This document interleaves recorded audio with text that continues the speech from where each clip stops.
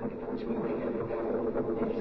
Oh, it's alive. It's alive. It's alive. It's alive. Spooky, scary skeletons and shivers down your spine. Shrieking skulls will shock your soul, seal your doom tonight. Spooky, scary skeletons speak with such a screech. You'll shake and shudder in surprise when you hear these zombies shriek. I wanted to first say something. I'm a fucking idiot. I'm a fucking piece of shit.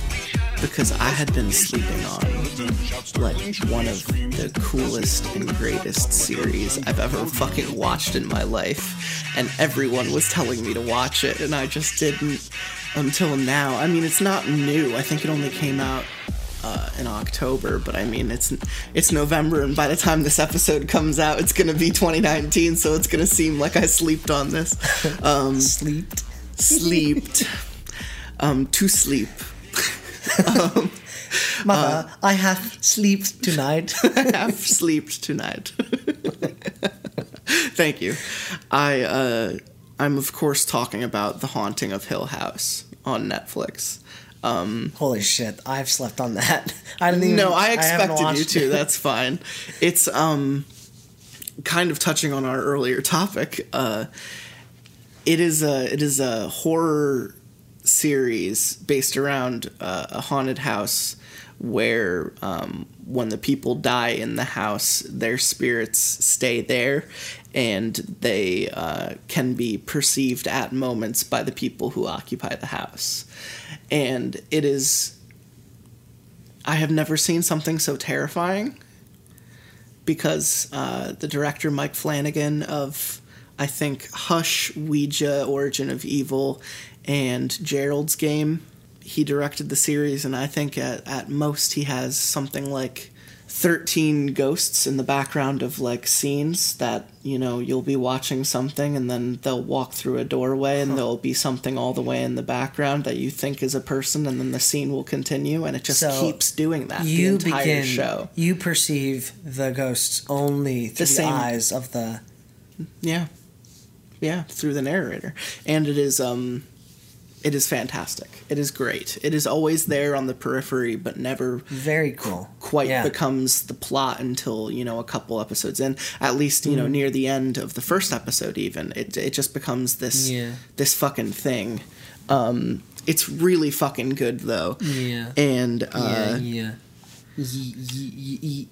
I had recently recorded an episode...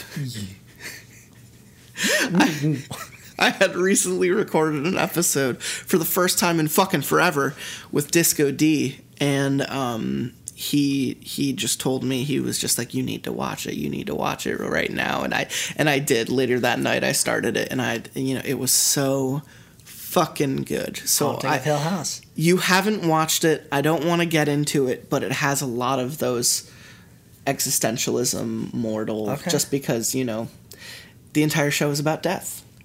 The entire show is about death and how it lingers in places and how it dissipates in others and the effects they have on people and all of these things. So it's fucking great. I'm finding a perfect segue because this is Netflix still. Netflix. I have a very interesting tidbit about me related to this movie. Its plot.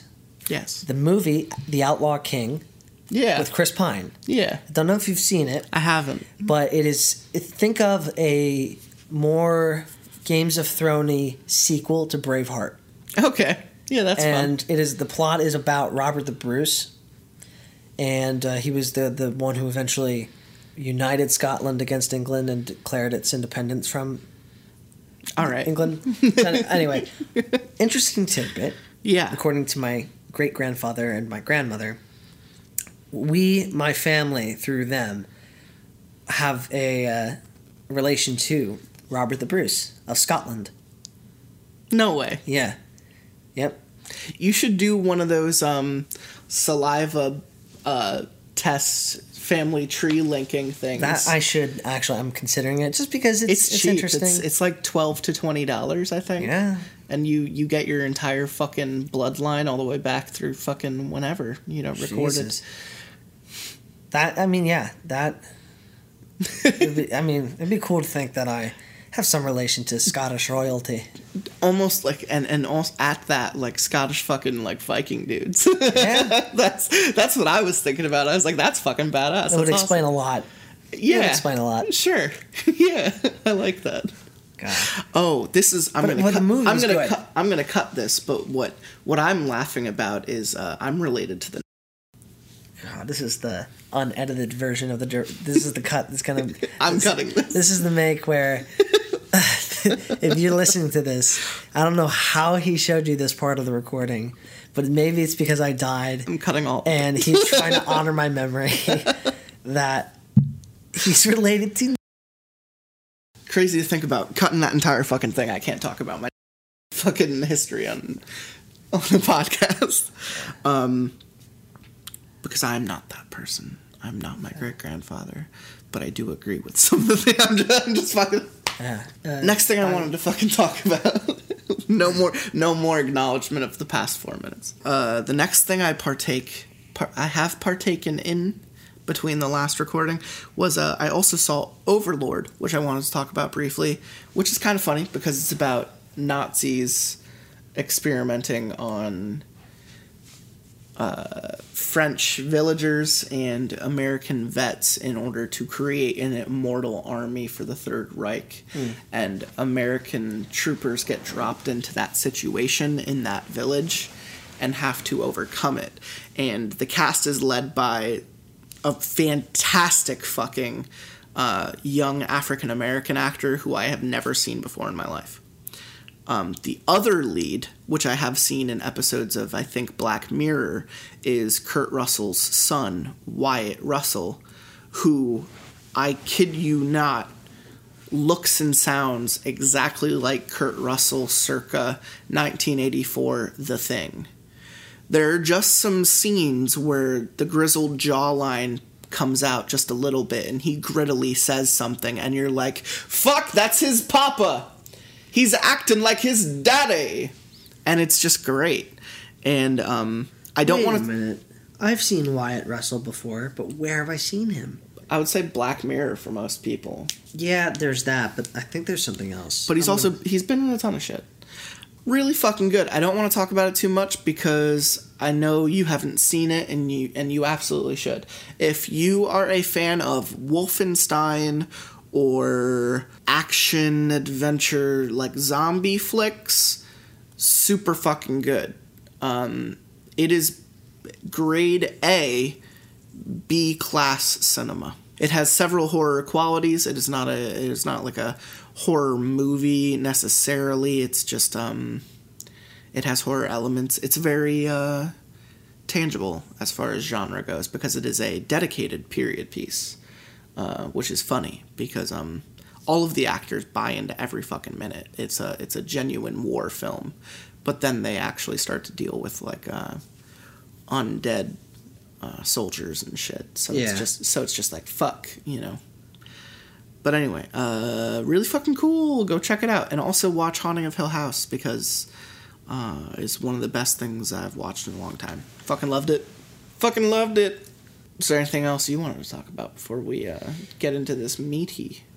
No? I think we should... Meaty, my matey? We should probably get into The meat. the third part. Is it the third part? Uh-huh. I thought we read part... Technically, this is like the fifth part. Oh, okay. I meant the third episode. Third episode, yeah, that's where we're at right now. If you're listening to this, this is Lots of Pasta, episode 110, with my boy Tenron Otrin. We are doing the left-right game, and it has been quite a fucking adventure. Do you agree? I've really looking forward to reading more of this. Part of we have me, so much more. Part of me wanted, like, first question to ask you, like, please, dear God, tell me that you haven't in the last couple weeks just gone out of your way and read the rest of the story. Good, because I've not even Googled it. I've had to stop myself. But I have talked to people about it. Oh, that's cool. Like at work. Show them the first episode and then ask them about it. Yeah. I just want to send my boss a link. No, you don't. Yeah, no. You don't want to do that. I want to send my boss a link. It's that good. Oh no, it is that good. That's what I mean. Yeah. Yeah, but like quality wise, like we talk about drugs a lot. You don't want to send this to your boss. Well, you know, it's whatever. Well, my one boss, let me tell you. Oh God. I've talked. Everyone in between our episodes has heard about this show because heard about this series. I mean, because we've had a lot of new people or people who haven't been around in a while, and this is like the best thing we've been doing post episode 100. You know, Baraska was good, but I've looked forward to the Left Right Game far more. And like every time we read it, I'm just like, ooh, that was tasty. Like that was good fucking pasta. And I'm always like amped to see where they go next because it is a wide breadth. You know, there is so much to be discovered in what can only be categorized as a buddy adventure on the road flick with sci-fi elements. It's very I could see Channel Zero doing it, you know, like I could watch it. Well, I touched on it at the end of your last episode. Yeah. It has like a film like quality. It's like a it just has a movie script like quality, and it's very fun. Yeah. And the character voices. The character voices are fun. We should just do a quick recap. I haven't been able to really dissect most of the voices and where we go. I think we give a bunch of actor ideas. Yeah, we did. But that's still not like what we're doing or what we're hearing. But you said a young Will Smith for Apollo. That's not how you read it. No, not at all. My Apollo's like this, right? Right? What's his name? Rob? Right, Rob? Yeah. So your number one is Alice. Alice, yes. The British. The journalist who doesn't give a shit. I'm probably going to die. Dear, I hope Rob is pranking me, but if he's not, something is horribly wrong. Yeah, that's how the first episode ends. I hope this isn't real. Ace is dead. I'm Rob. Ace is dead. I'm Rob, and I'm really fucking old. And Rob, what are you doing? I've become British Siri. I don't know where I am. Someone say a command. I gotta say like a yeah, you know Siri. I always got to think of like Rip Torn now to get myself back. Every episode, I'm pretty sure. Intergalactic kegger. I have to talk like this. You ready for a story there? What's your fucking nickname? What's your fucking nickname? I don't know. Tenron. No, not you. You fucking idiot. I'm talking to Alice. I'm begging your pardon. Pardon. Bristol. My word. That is, I mean, outrageous. Do Apollo. Yeah, Rob. Don't you think that's a little off? You sound like Seinfeld. Who? I don't know. Just like a character from Seinfeld. God. Like a mix of Kramer and... Oh. Okay. Oh, I love it, though. Bonnie and Clyde. They're from Wisconsin. I went straight Wisconsin for Clyde. And then Bonnie is just a little bit lighter in the same exact tone. Mm-hmm. You know, it's just a little... I'm Bonnie, and I'm Clyde. Lilith, I can't say the name, the L name, Lilith. Lilith and Eve. Yes. Lilith is like well, totally, it's a little Fred Armisen from Portlandia, but also like, hey, look, we got something going on right now. And, it is. You know, Eve, she just not.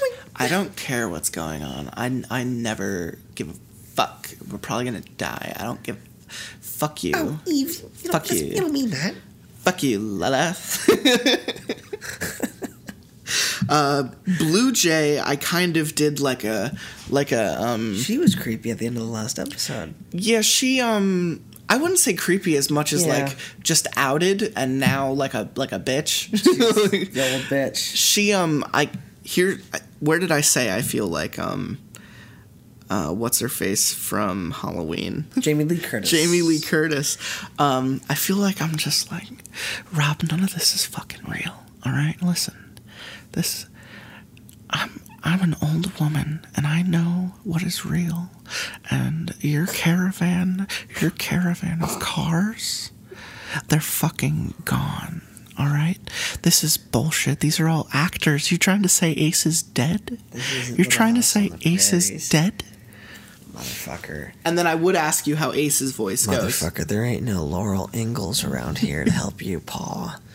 You understand? That's not your Ace voice. Hey, half pint.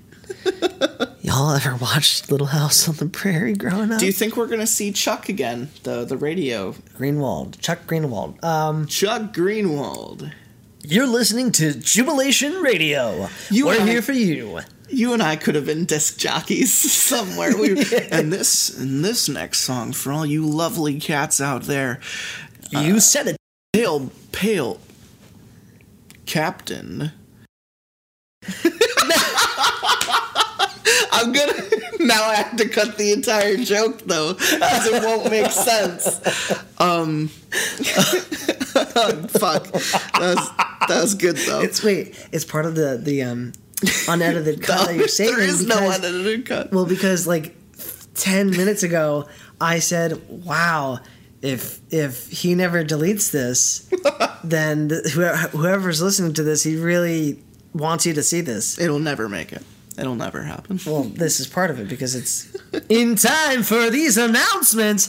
Yeah, we're here to play that soft, melodious tunes while you suckle your girlfriend's teety in the back seat of your Stanza. Now sit back, relax, and don't get caught.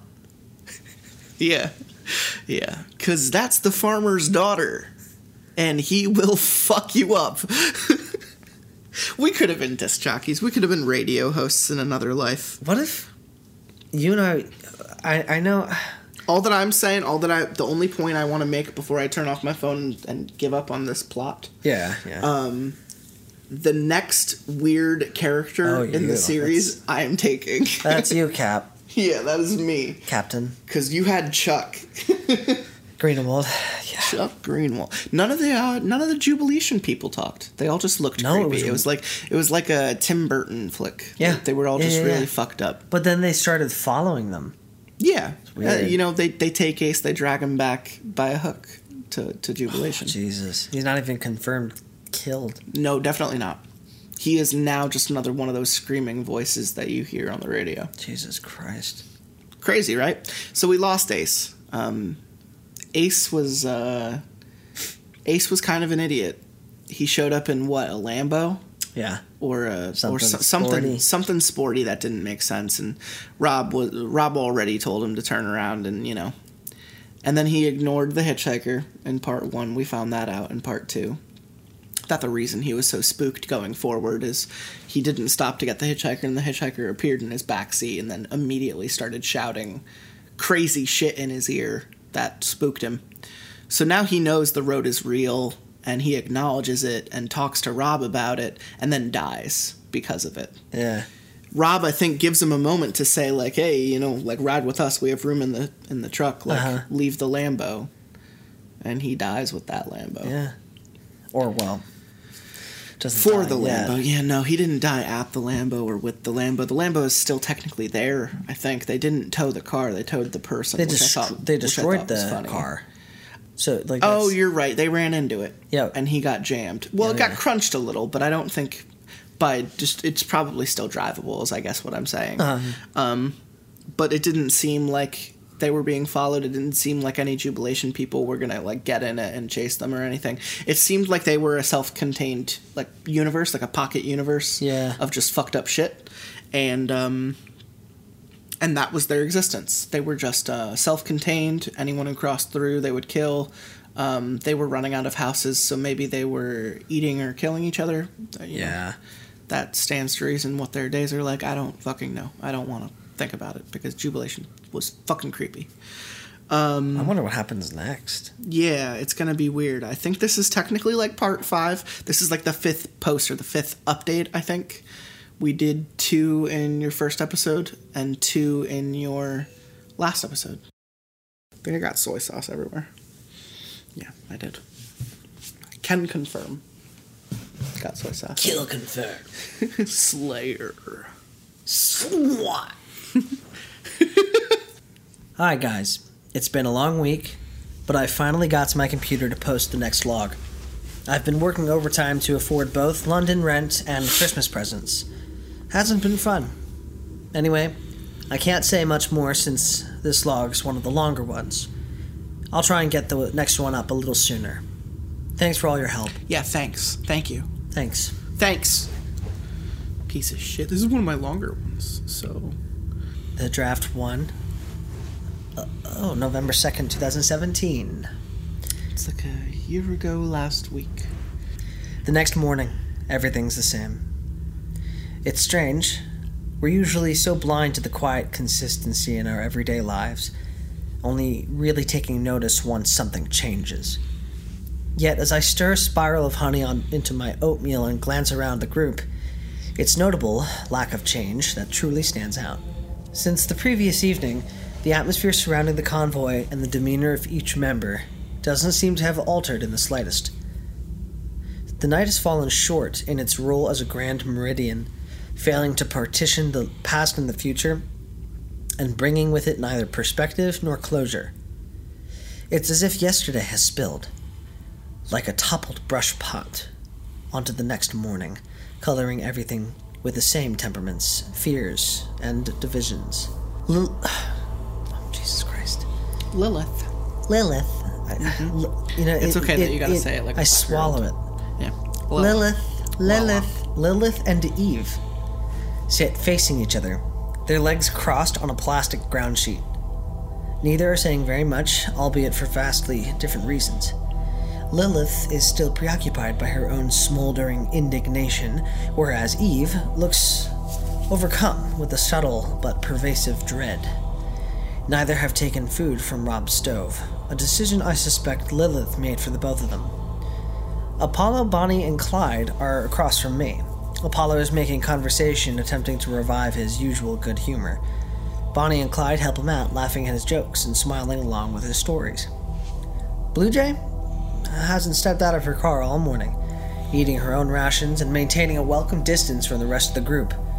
Her eyes meet mine as I look her way, and I'm treated to a sharp, sardonic dismissal. And Rob is attending to the practicalities of the road, serving breakfast, then topping up the Wrangler from one of the hulking jerry cans. It's clear the routine is comforting to him. I can easily imagine this is how he deals with a great many problems, compartmentalizing, recasting himself as a blunt instrument engaged in a set of necessary processes. He's made himself too busy for grief, and he'll likely remain so until the feeling fades. As a coping mechanism goes, it isn't remotely healthy. I should know. I'm doing pretty much the exact same thing. Clyde, could I get a few words? Clyde looks up from his food, a little surprised. You want me? Yeah, if that's not too much trouble. Oh, no trouble at all. You wanna do it now? I'm not too hungry. No, me neither. That would be great, thank you. Would you mind if we moved away from the stove? Clyde nods keenly, putting my bowl to one side. I take Clyde to the edge of the apple grove. Nobody looks after us. How are you holding up, Bristol? Getting there. How about you? I'm getting by.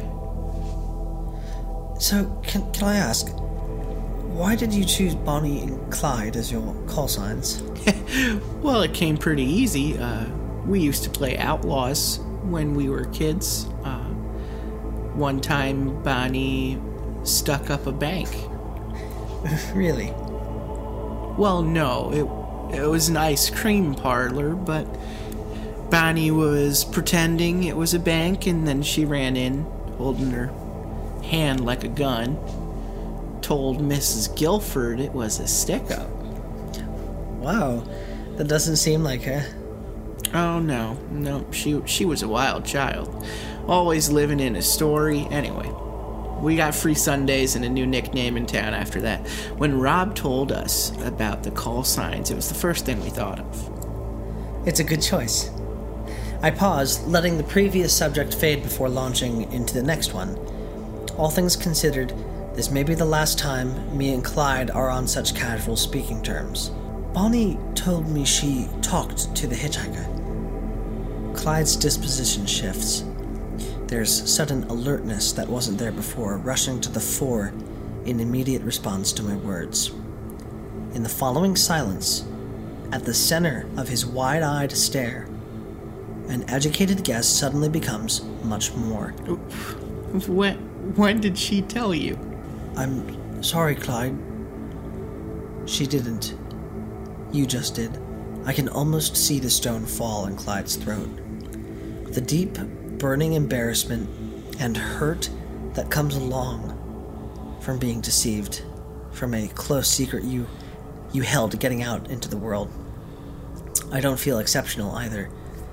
Lying to Clyde, bringing him away from Bonnie under the guise of an interview. Beyond the personal abhorrence, it also flies in the face of everything I've tried to be as a journalist. Clyde can't bring himself to talk, so I press forward.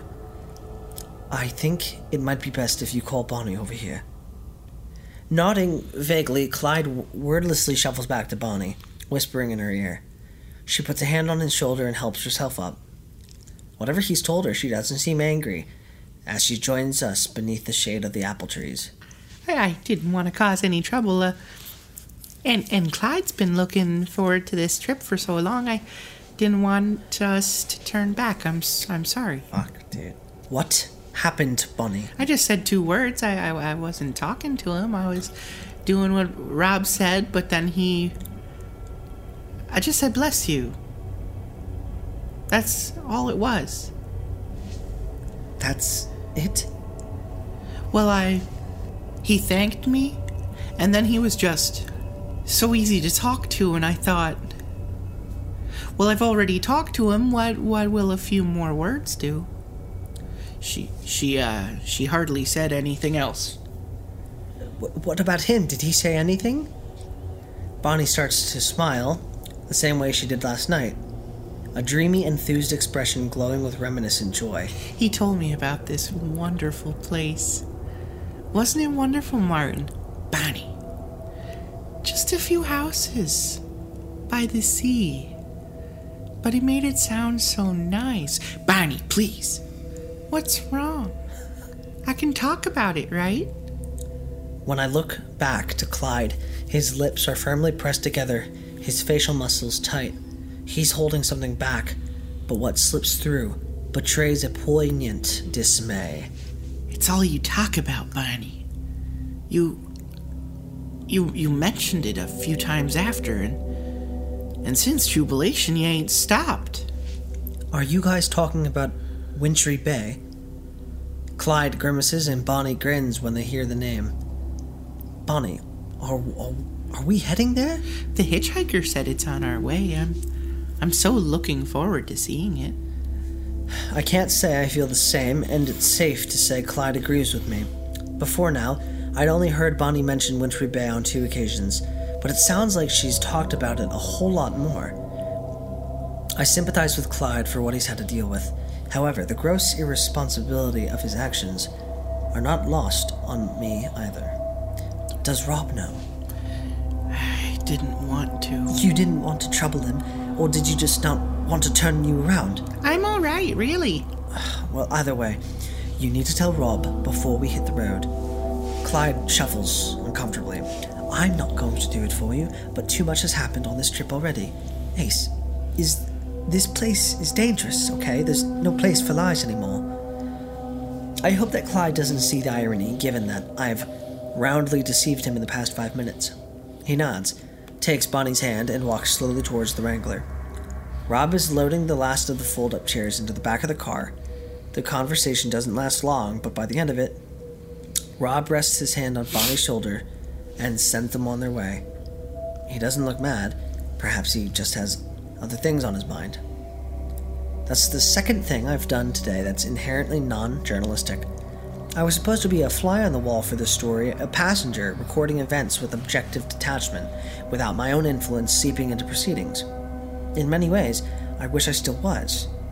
But the stakes are higher now, and those secrets make for good editorial, they're also potentially damaging to the safety of the group. Following the incident with Ace, I'm slightly less concerned with an unbiased story than I am with getting home to tell it. Rob looks like he's about to make his morning address. The group wanders over, some more reluctantly than others, and Rob gathers them all around the Wrangler. First things first. I'm the realist. I want to say that, well, tempers got a little heated last night. And that I'm sorry for my part in all of that. I want to thank you for coming with me this far. And if you want to turn back, well, that's just fine. The group stays quiet. If you are heading back, I'd say if you travel one by one, be sure to stay on the radios, retrace the route, and follow all the rules that applied when you was getting here. Now, can I get a show of hands who's wanting to keep going on the road? I observe my compatriots closely. The definites will be Bonnie and Clyde, who have already implied they want to continue, and also Blue Jay, who feels she has nothing to worry about from the road. Apollo is in the wind, and Lilith and Eve are probably a split vote. All in all, this could be the moment our convoy splits in half. Blue Jay throws her hand up lazily. Bonnie and Clyde predictably raise theirs. Apollo raises his a few moments later. Hey, I've come this far, right? That leaves Lilith and Eve. Speaking narrator British, sorry. That's okay. It was so damn good. You're totally digging it, I know. It's just I'm not going to do it when I read mine. Whatever, I'm just an idiot. No, it's okay. I'm just a spankable idiot. For punishment, man. I'm fucking such a sinner. I've sinned so much. Just shut up and read the story. After sharing a brief glance with her friend, Lilith raises her hand and Eve follows suit, albeit with an air of trepidation. I'm surprised that no one's turning back, after everything that happened yesterday, but it's clear everyone has their own reasons. I'm just glad I don't have to say goodbye to anyone. I set about trying to divine everyone's motives for continuing on the road, but I quickly stop when I realize everyone's looking at me. Yeah, I'm going. That way. I gesture to the road ahead and raise my hand redundantly. I think it's funny that she uses redundantly because she's talking about trying to be a fly on the wall, that she realizes that, like, her decision actually matters. She's a part of the group, like... Yeah. Well... What voice was that? Well, Captain. How were you going to read Rob just now? Well, okay. I guess that's everything then. Oh, we got a fair way to travel today, but there ain't much to see. Who is that? I guess that's everything then. I don't know.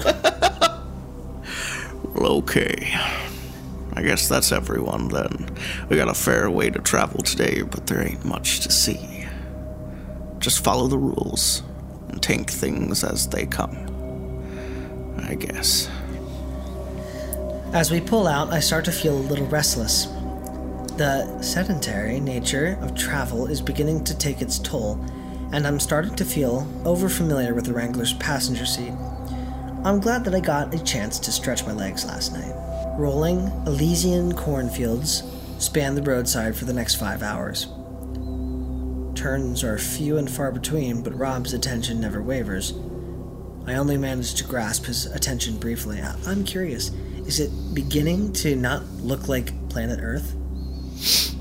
No, it still looks earthly. Yeah. Okay. When she says Elysian cornfields, that just means, like, sprawling Midwest, you know, like, just farmland. And Gotcha. I think there's an otherworldly quality at all times, just like in Jubilation. But I think it's very clear that they still think they exist on some form of Earth. Okay. Interesting. Dimensionality speaking, I think it's at least close to the topography of Earth. This is Alice. Aren't Jeeps supposed to have poor fuel economy? This is Rob. He's Rob, everyone. He's Rob. Bringing it back. What, he has to say it again. I am Rob. Who are you playing? I'm playing Rob. Playing Rob. Oh, okay. I'm playing Rob. I choose Rob. I want him to be Rob. They ain't the best. That's why I always bring gas along. It's just the fuel gauge has hardly moved since we left this morning. You noticed that, huh? I was wondering if you were gonna. Why? What have you done to it? Nothing. It's the road. Makes fuel burn slower. Seriously? Ain't just that either. You finish your food this morning? No, why? Hardly anyone did, except Apollo. More you go, less you need to keep going. Okay, time out. If we think about this, like, based on physics, that means they are slowing down in their experience of time. You could also say speeding up, though. Yeah? It means that they're consuming less, but it means more. But I'm thinking it, like, a stretch out would be slowing it, creating more space, effectively. I think of it as if the road is an eternal thing traveling at its own rate, then certain minute things in a human's life become less needed, organically speaking, Okay. materialistically. It's relative. Time is relative. Time's a construct. Anyway, let's continue. Yeah. Well, so, yeah, less fuel is needed. More fuel efficiency is... That's this green How, future. That's is the fuel green efficiency future. and time? Yeah, That's what we're Elon talking about Musk. right now. It's, Yeah. Jesus. Wait, you said the road pushes against you, Yep. but now you're making it sound like it's helping us along. Yep. So it's hostile whilst also incentivizing us? That sounds odd to me. Sounds like life to me.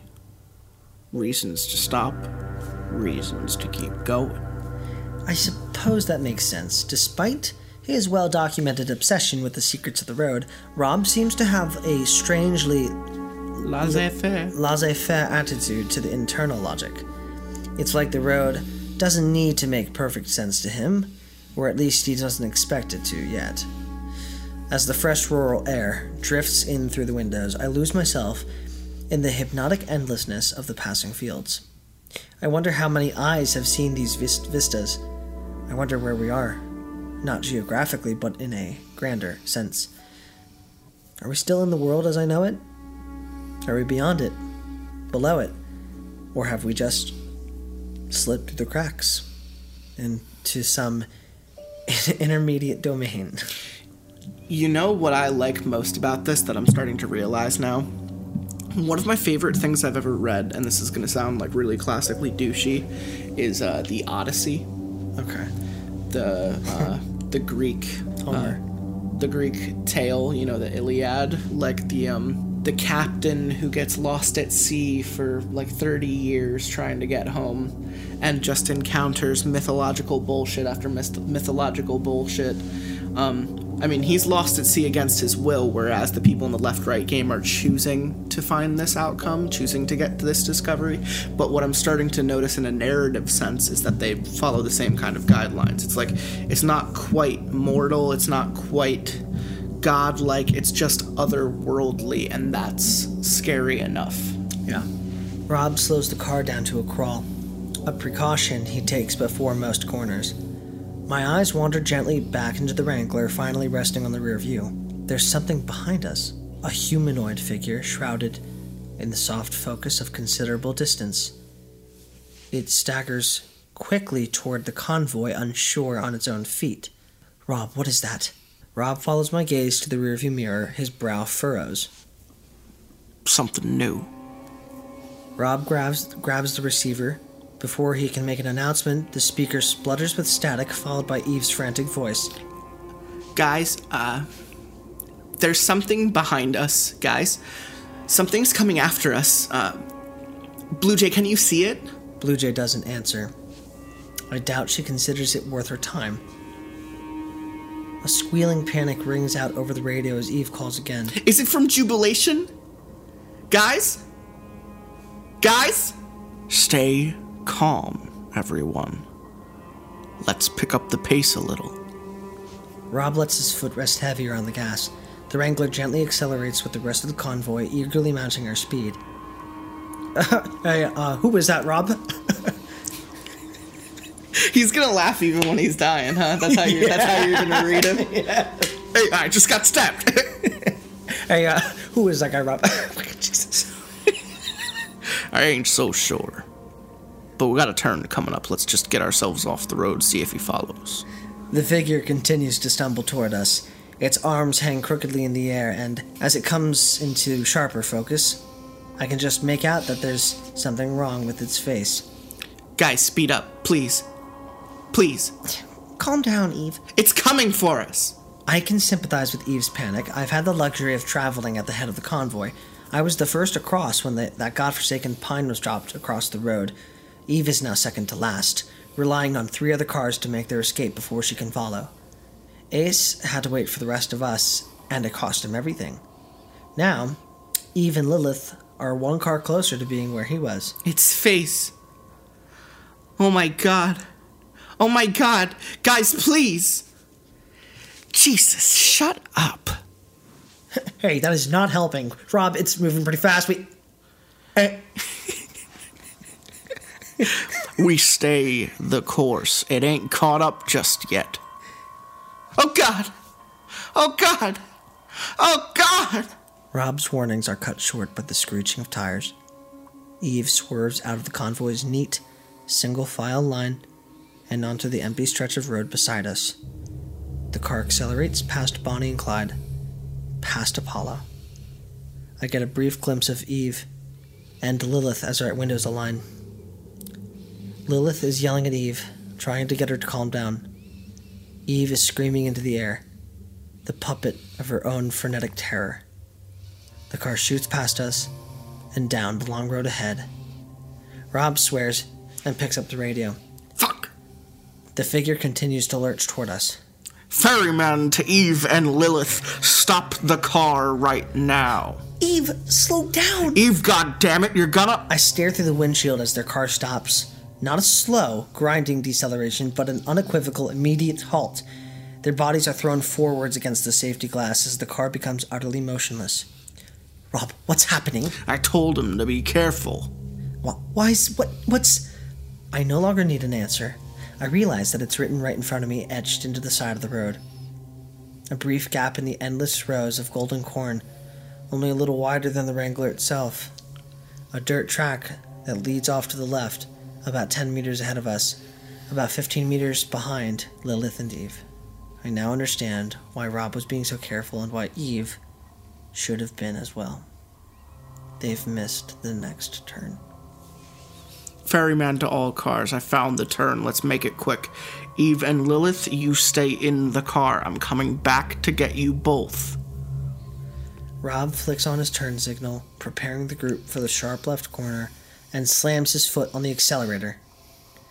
Lilith and Eve disappear behind a wall of corn as we pull down the dirt track.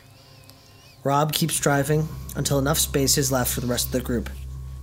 Once they're all safely pulled in, Rob climbs into the back of the car, grabs his rifle, and jumps out onto the path. I quickly climb out and follow behind him. When we arrive on the main road, the figure has covered a considerable distance, finally drawing near enough for me to see what's wrong with its face. At a certain point, midway across the crown of the head, running in a straight line down past the cheeks and under the jaw, the head simply stops. It is like the foremost section of his skull has been sliced cleanly off and has bent inwards, his entire face concave and shrouded completely in a deep shadow. A ghastly organic hood that seems deeper than physics should allow. That isn't all that's wrong with the picture, however. The man's outstretched arms are bent in several places. Dark purple contusions blossom at every unnatural joint as if his arms had been broken multiple times. His leg is also bent to one side, the reason for the irregular walk that still carries him toward us. Rob looks shaken as he raises the rifle to his shoulder, bidding the figure turn around. The man ignores Rob's demand, continuing its march. Even when a bullet hits it square in the chest, the figure hardly slows down. We're forced to jump out of the way as it continues down the road.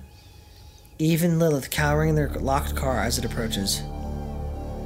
Fear shifts into confusion as the creature passes them by and continues down the road.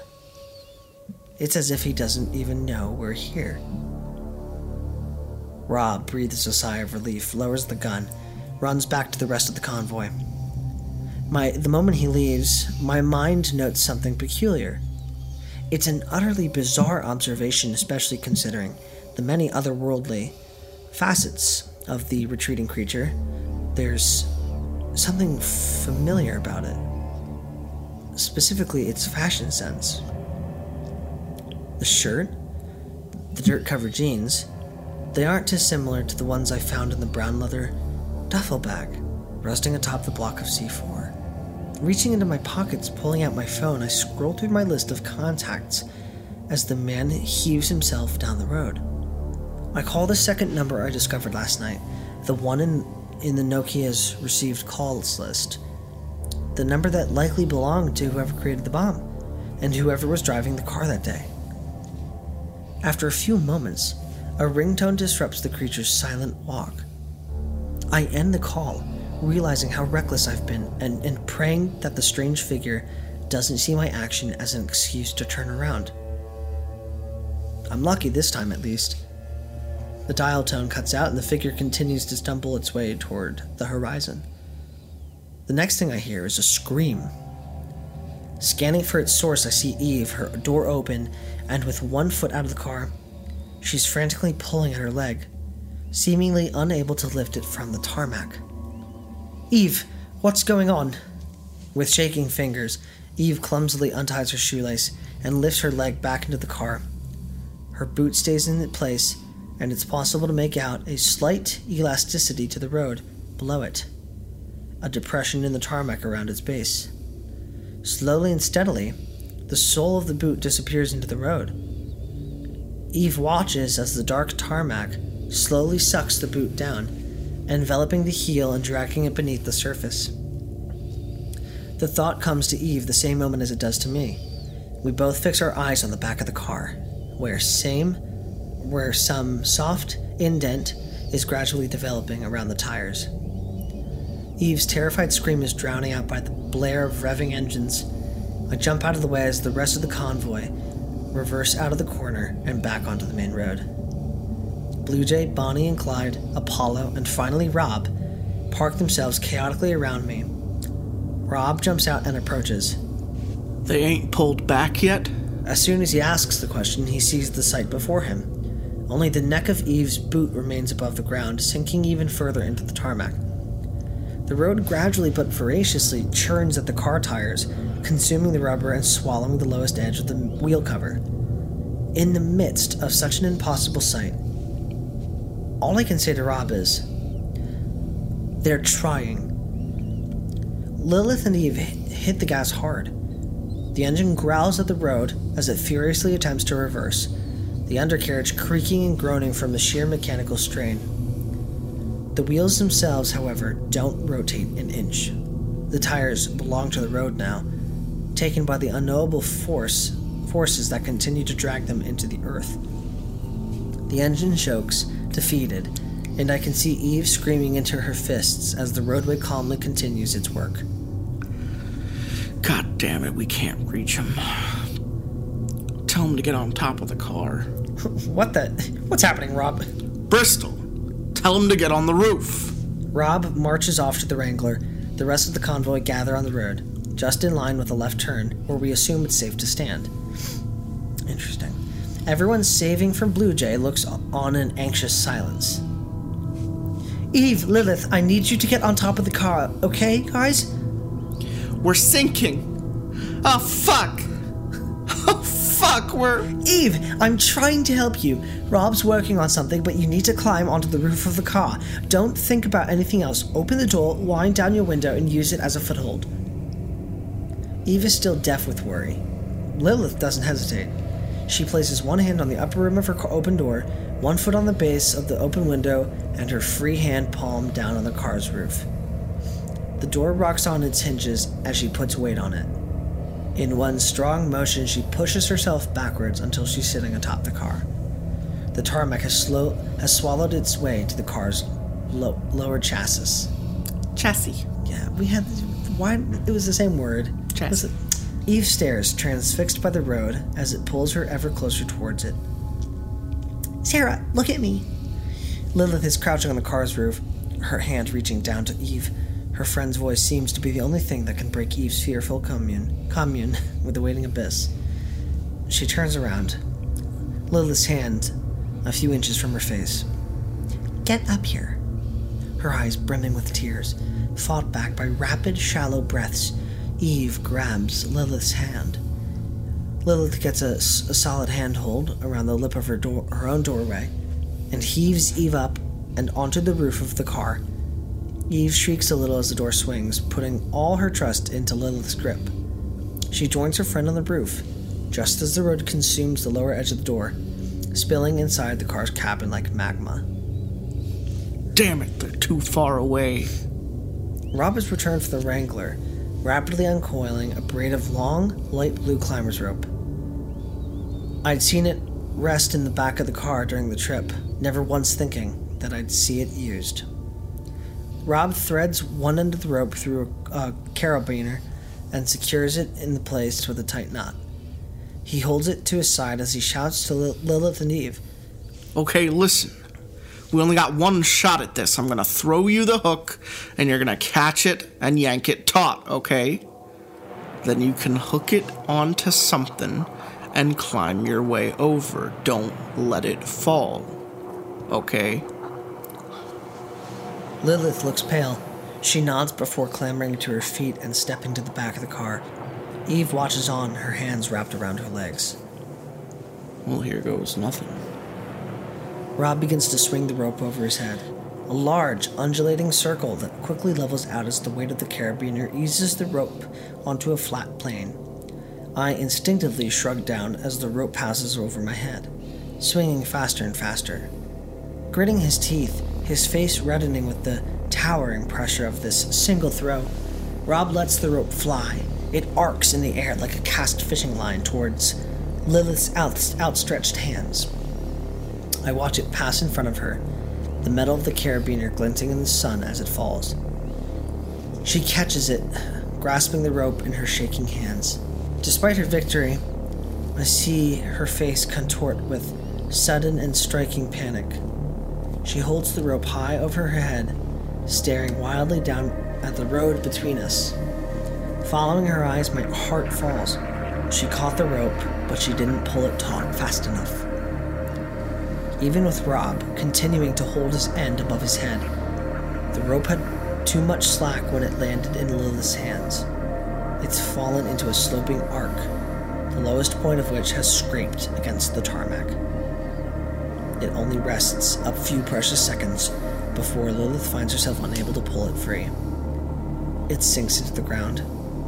The rope starts to brush gently against Rob's fingers before he throws it to the ground. God damn it! Okay. If I just got something else, something we can put down. The empty jerry cans? They could step on. Too unstable. And we'd have to throw them perfect. Okay. The road has claimed almost half the car now, eating up the license plate as the vehicle sinks lower and lower. Lilith looks helplessly on as we deliberate, Eve crying her eyes out behind her.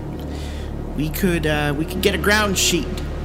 We ain't got one that'll stretch. Well, what about... I'm going out there, Rob. Apollo's blank statement catches us all by surprise. Turning in his direction, I note a direct and powerful confidence in his manner. They aren't going to last much longer out there. It takes a second for the road to get you. That's how they got so far ahead before they stopped. I drive out, they jump onto my car, then we climb back. I ain't got more rope. You got the winch, right? If I drive out with it bunched up on my lap, I can make sure it never goes slack. Then I hook it up to my roof bars and we get the hell out of Dodge. You got the best car for it, but I should drive out there. You need to work the winch. Bonnie and Clyde can't climb back. He skips over his rationale for not choosing Blue Jay, not wanting to waste time on a foregone conclusion. What about me? I'm lighted. The climb back would be easier. Oh, but you can't help them when they're jumping over. We're wasting time. You know it's a good idea. Rob takes a moment to consider it, his mind fighting for a better solution. You'd better get back here, Apollo. Don't plan on hanging around there, Rob. Apollo grins before sprinting to his rover. You're gonna die laughing as Apollo. Apollo grins. Yeah, I'm gonna die. Before sprinting to his rover. Rob, wasting no time, runs to the winch, switches it to manual, and unspools the heavy-duty rope. His hands cross over as he drops each new length onto the ground. I turn back to Lilith. Did you hear that, Lilith? She's huddled next to Eve, attempting to comfort her as the car's headlights disappear into the depths of the road. Her head snaps round when I call. What's happening? Apollo's coming out to you. You have to jump onto his car and climb back over, okay? Okay. She hurries back to Eve, grasping her friend's shoulders as she relays the plan. Okay, that'll hold. Rob's climbing down from the hood of the Wrangler. He's fed the winch cable around and through the lighting rig, ensuring a good level of clearance on the way out, and more importantly, for the climb back. The rope has already been fed through Apollo's driver's side window. Bonnie and Clyde are helping to throw Apollo's baggage out of the trunk and onto the road behind him. The less he has to lose on his trip, the better. All set up over here. Okay, see you on the other side, Rob. Apollo slams his foot onto the accelerator. The Range Rover bolts forward and powers toward the threshold. The engine roars as he rockets past the left turn and keeps on going, into the territory beyond. In the few precious seconds he has, he crosses the distance between the two terrified girls. The winch rope streams through the window and then suddenly pulls tight. Apollo is thrown forward as the car comes to an uncompromising stop, roughly a meter's distance from Lilith and Eve. The impact looks brutal, but Apollo somehow manages to keep a hold on the rope, and inexplicably his sense of humor. God damn it. I don't think I got the insurance for this. Clumsily, still feeling the after effects of the sudden stop, Apollo throws open his door and starts to climb out. Taking the slack, Rob! My attention fixed on Apollo, I hear the mechanical whir as the winch kicks into life. As Apollo climbs out of his car and up onto the roof, he affixes the hook at the end of the winch to one of his roof bars, securing it in place. A few moments later, the rope is pulled straight back. Apollo steps down onto the hood of his car, his arms outstretched to the girls. It's a short jump, but they'll have to make it from a lower elevation. The trunk of the car already sinking to the ground. Okay, come on, I got you. We've got to move fast now. Lilith stands up, helping Eve to her feet before stepping down onto the rapidly disappearing trunk. Okay. Lilith yelps as she throws herself towards Apollo. Her front foot plants itself on the hood of the car, her other leg flailing in the air behind her. Apollo grabs her by the arms and yanks her onto the car, holding her close to him as she gets her bearing on the smooth metal of the hood. Once she's stable, he lets her crawl up onto the roof, where she immediately looks back to Eve. See, Eve? Nothing to it. Come on now. Eve paces back, her hands shaking as she contemplates the jump. Fighting against her screaming instincts, Eve squeals as she steps across the trunk and makes a leap across, the toe of her shoe lifting off the car mere seconds before it descends into the murky black pitch of the road. Eve lands short of her destination. One desperate grasping arm makes contact with Apollo's as her legs bang and scrape against the Rover's grill. Scrambling for any conceivable purchase, Apollo is wrenched sideways by the force of Eve's landing. thrown off balance by the unexpected application of her whole weight. In the gut-churning moments that follow, Apollo tugs Eve up to his chest and wraps an arm around her, his center of gravity passing over the edge of the car. The fall takes a lifetime. Wrapped in each other's arms, Eve and Apollo tumble forward toward the patient, ravenous ground. In the split second before he leaves the hood of the car, Apollo uses his last inch of footing to push himself into a slow turn. The twist continues as they fall, until Eve is looking to the road, Apollo to the pale blue sky, and in one final action, Apollo pushes Eve's waist, holding her at arm's length. Apollo's back thuds into the asphalt, his head smacking audibly against it. Dazed and confused, he manages to hold Eve aloft, keeping everything but her feet from joining him on the hard ground. Get back up! Quickly get back up! Her face shredded by fear and guilt and sorrow, Eve stares into Apollo's eyes and whimpers. Collecting herself, she pushes herself off him, ripping out her laces and leaving a shoe and a sock behind as she clambers back onto the Range Rover. With every movement, she whispers a quivering apology. It's okay. It's okay. Go on. It's okay. He repeats those two words over and over until I'm not even sure who he's talking to. The road elasticates around him, dragging him down into its depths. Eve looks back to him, her face cringing in misery. Bonnie buries her face in Clyde's chest, unable to watch the next few moments unfold. I'm so sorry. I'm so sorry. It's all right. Just get going, okay? Doesn't hurt really. Apollo's ears sink beneath the road, entering a new world of perfect silence. Apollo sees the end nearing.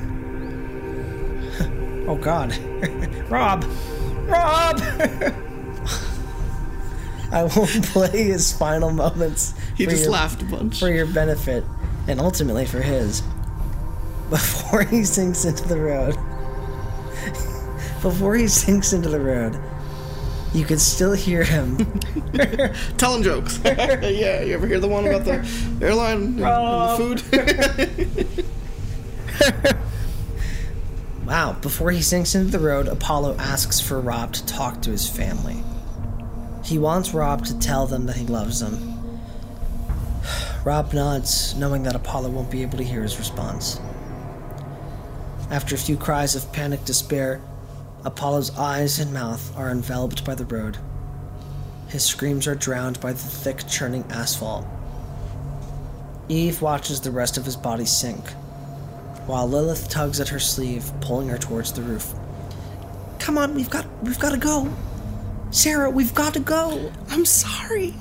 Whispering one last heartfelt apology to the air itself, Eve steps up with Lilith and stares at the cable.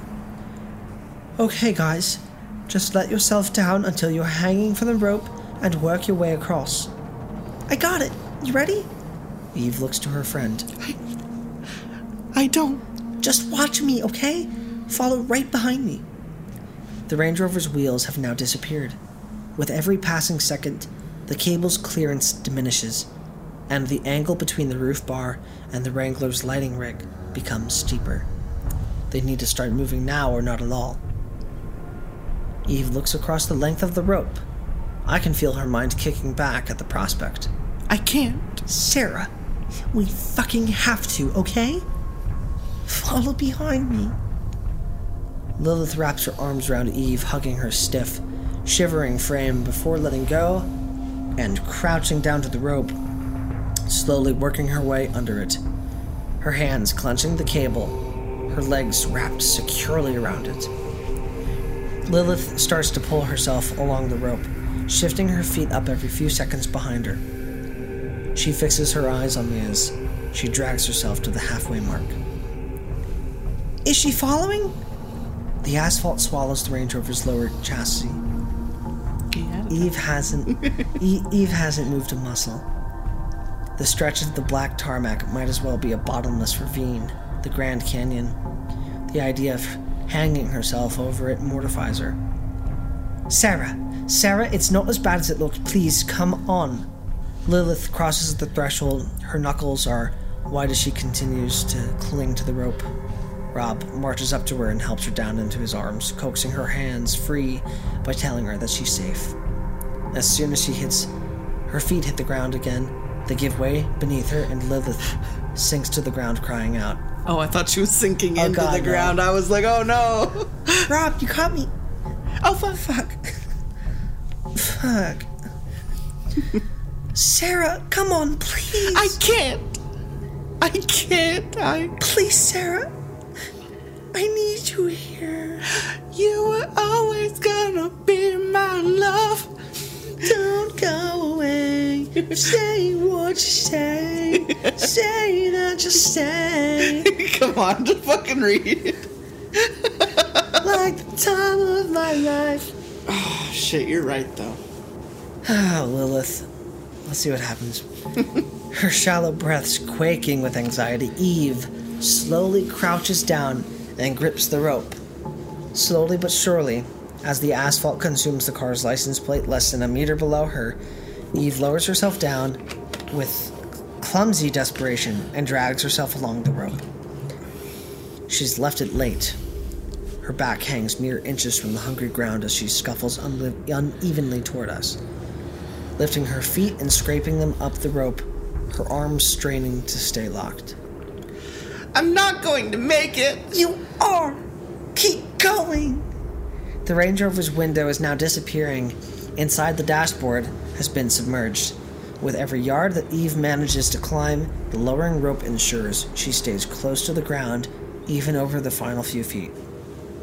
My heart breaks the moment her foot slips. It happens almost too quickly to register.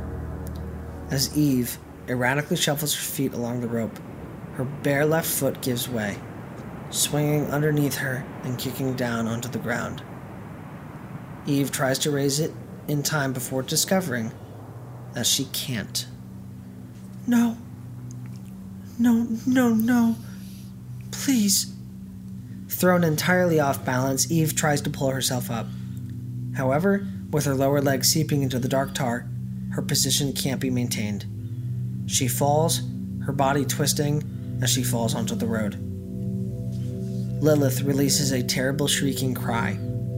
Eve whimpers as the side of her head rests against the tarmac, her cheeks already subsumed.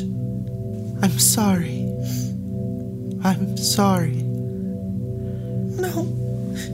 No, please don't be sorry. I love you.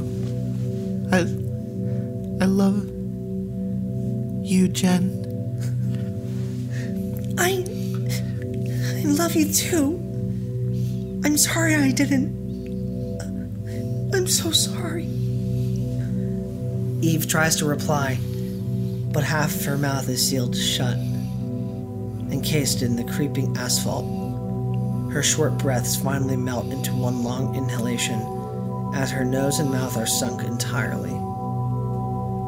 One remaining eye takes a final fleeting look at Lilith before vanishing. I look away from what is still to sink. The important things are already gone. It's almost like they really suck at playing The Floor is Lava. It's almost like they never played it before. Well, Eve, just Eve. Apollo didn't have to die. I'm actually kind of upset that he did. Me too. I think that's really unfortunate. Now it's, More sacrifice than was necessary. now it's robbing a bunch of chicks. Hey, Rob. This is what Rob wanted. I love the ladies.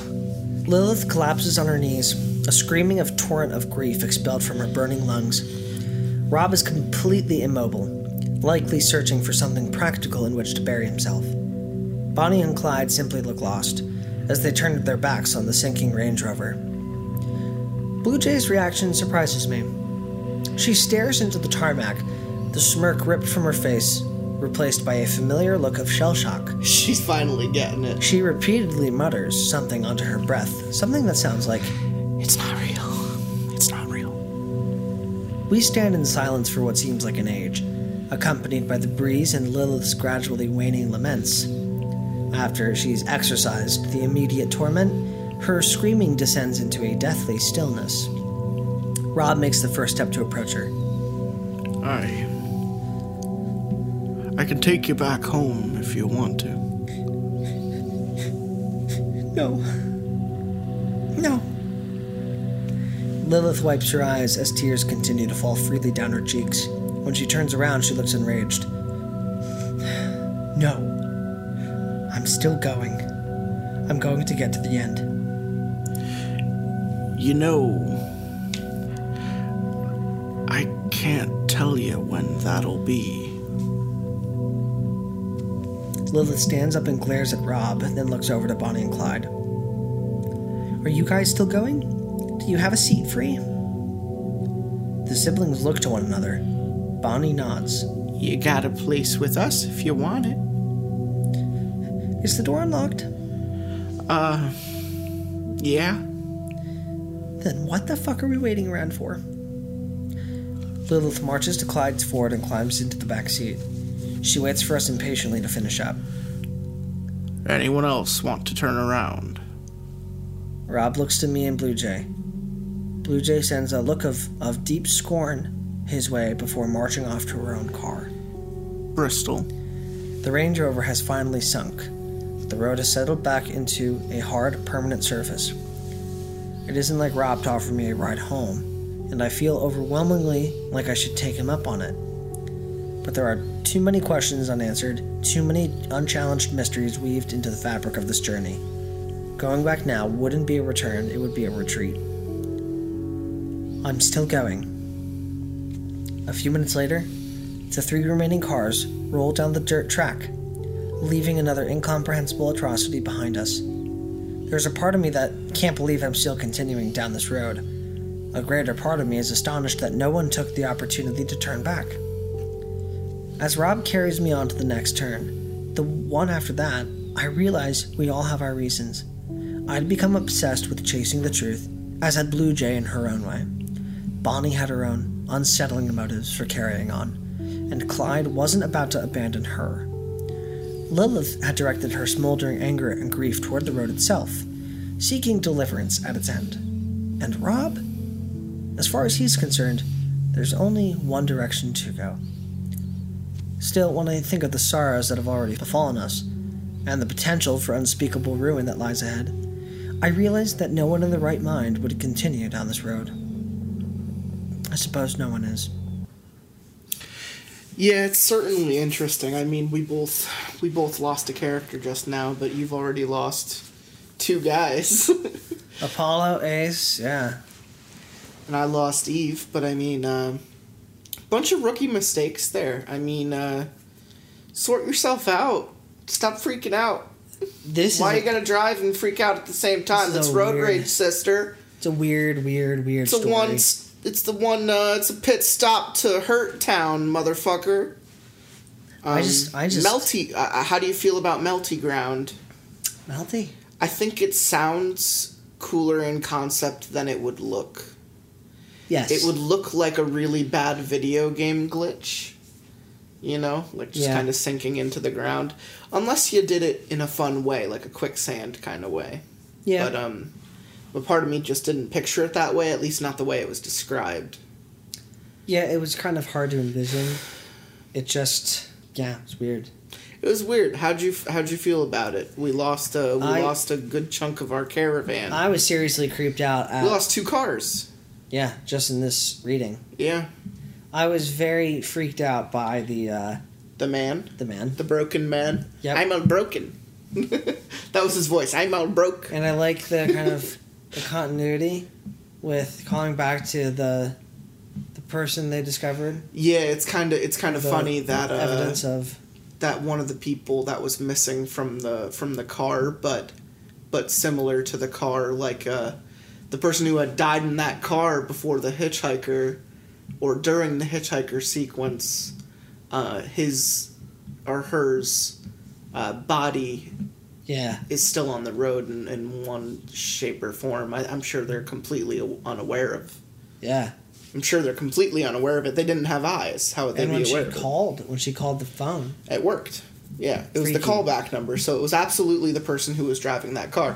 What stands to reason now is Rob's reaction, because it's heavily implied that he knew the people in the first car, or at least tried to ignore their existence when they drove past them in the first part. Yeah.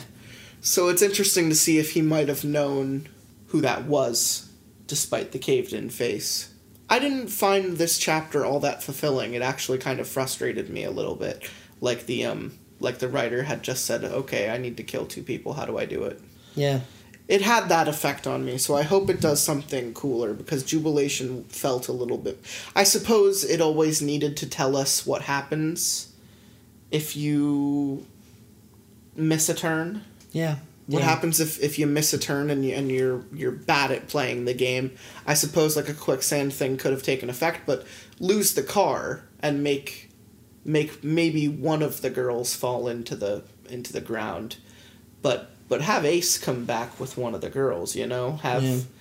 Make it all for naught, you know? Show the effect, show what happens, but don't take as many casualties, you know?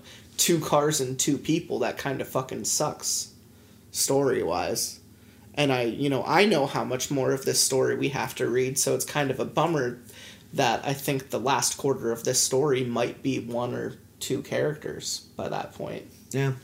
Rob and Alice. Maybe. I'm starting to assume that it's going to knock us for a loop. I think Rob is probably next.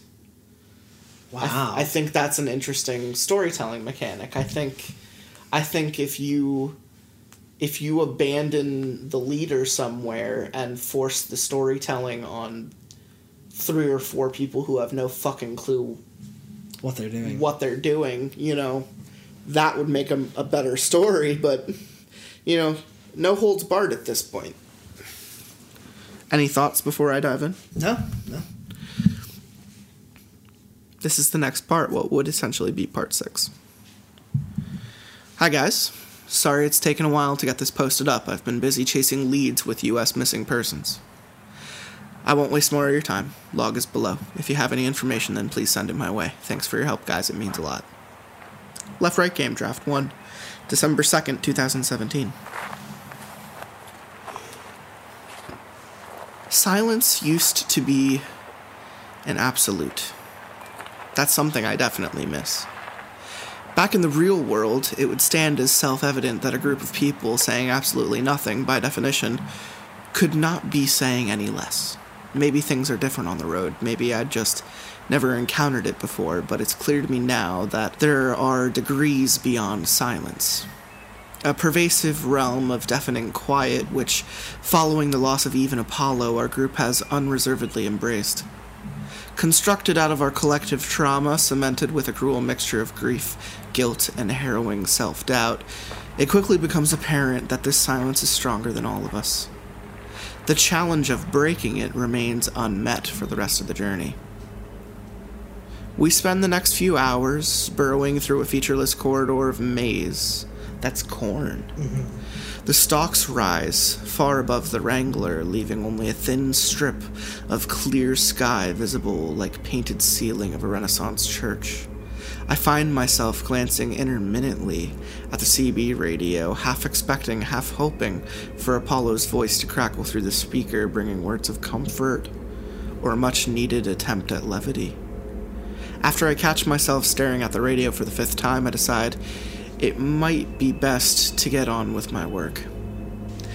I plug my headphones into the notebook, bringing up the audio files I've recorded thus far, and set about creating a very rough cut of our first day on the road. Everybody knows Rob. Rob's the god. I listened through Apollo's first interview, making notes for the closing paragraph I'll now be forced to write about him. When I have everything I need, I'll listen to the interview again and then once more. It's not lost on me that I just want to hear his voice, to lose myself in a pleasant digital echo far removed from the frantic screams that followed him into the asphalt.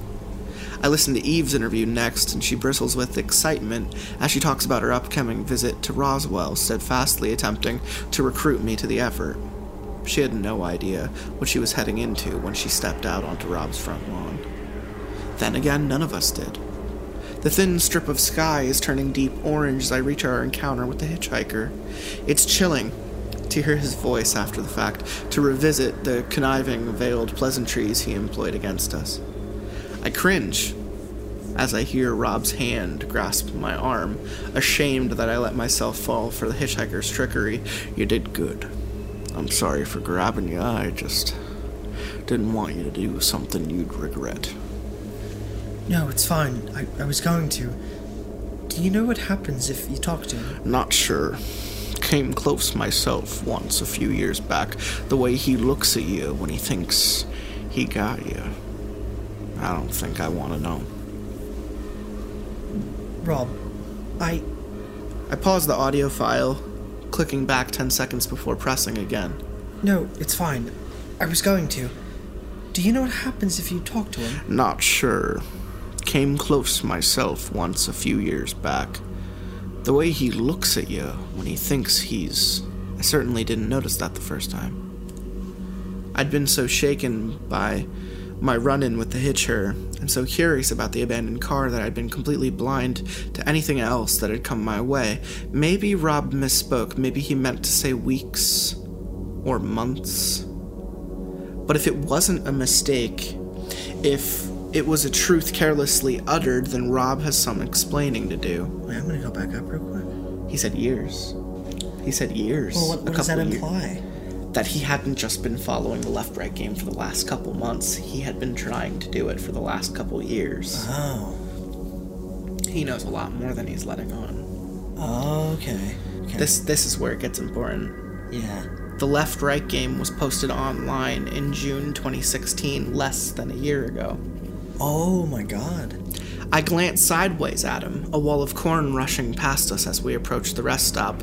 Throughout this trip, every emotion Rob's displayed has seemed genuine. The sadness, the anger, the concern, they tell the story of a man who cares deeply about the welfare of those around him, yet at the same time, it's strikingly clear that there's something he isn't telling me. With every new piece of the puzzle, the car, the text message, the faceless creature with a ringing phone, I'm left with the dilemma of when to confront Rob Guthard with what I know. I feel I've gathered enough to bring before him, enough to demand an explanation, but there's no way I'd be able to truly verify his answer. I have a collection of strange and perplexing notions lacking in the common thread that could bring me any workable conclusion. If I'm going to confront Rob, I need to uncover that thread. Much like the greatest journalist of our time, I should know the answer before I ask the question. The Jeep pulls up onto a large green space, staring straight ahead. I find myself puzzled by the way the ground seems to stop, as if the horizon lies only 20 meters away from the car. As soon as the engine cuts out, I unbuckle my seatbelt, climb out, and walk towards the grassy verge. The rest of the convoy pulls up behind me as I go. I stop a few steps short of the edge, realizing we're on the way to the top of a sheer cliff. A sudden swaying vertigo takes over, forcing me to take a few steps back. It doesn't feel like we've been heading uphill. The road has been level since Jubilation, yet somehow I'm standing at the edge of a 400-foot rock face descending straight downwards, the distant earth shrouded by stalks of corn. That's the truly strange thing about this monolithic precipice. On either side of me, the maze runs to the very edge of the cliff, and at its base, the endless harvest continues until it stretches beyond the darkening horizon in every direction. It feels like I'm standing on the cliffs of Dover, staring over a golden ocean, its waves governed by the evening breeze. I wonder for a moment where it ends. Then, taking consideration of the world I now occupy, I start to wonder if it ever does. A belligerent scream rips me from the view. The source of the noise is blocked by the Wrangler, and the first thing I see, I circle around, are the shocked, wide-eyed faces of Bonnie and Clyde. Once I make my way past the Wrangler's hood, my expression mimics theirs. Lilith has pinned Blue Jay up to the side of the Jeep, a locked forearm pressing her chest against the door. Her other arm has been grasped in Blue Jay's hands, desperately stopped before it can strike her across the face. The two of them yell through their gritted teeth as Lilith struggles furiously against her, vying to cause her any conceivable harm. "Get the fuck off me, you bitch! Get off!" I take a few quick steps over to Lilith, and Blue Jay attempts to kick her away. Lilith, we can't do this. Jen. Lilith doesn't even register my presence as she continues her assault, deafened by the bubbling vitriol in every growling breath. Jen, We are not doing this now, not after. Before I can comprehend what's happening, I'm staring at the sky, my head knocked back by the force of Lilith's flailing elbow. A hot, raw ache radiates across my lower lip as I stagger back, raising my hand over my mouth. Before Lilith can continue her assault, Rob swings open his door and takes 2 short strides over to her. He puts one arm around the girl's waist and picks her up, carrying her safely but firmly over to Bonnie and Clyde's Ford and planting her back on the ground. I seem to always forget how strong he is. Damn it, this is not the time. Take it back! Blue Jay has lost her usual snide demeanor, yet her aura still radiates an unbridled scorn. In response to Lilith's demand, Blue Jay walks back to her car and sits on the hood. She takes the Marlboros out of her pocket along with her lighter and ignites a cigarette. I imagine the burning embers are the only company she's comfortable to accept right now. By the time I look back to the rest of the group, Lilith has stormed away. What did she say? I didn't hear it all. What did she say, Bonnie? I heard something about... She said that Lilith was, that we were complicit. God damn it. Bristol, can you... I watch Lilith as she sits on the grass and looks over the cliffside. She begins to cry, yet I get a strong notion that it's not something I should interrupt. It feels like something between her and Eve, a final act of reactionary mourning reserved for them and them alone. Yeah. But don't worry, I'll handle it. Okay. I'll cook us something up. An hour passes.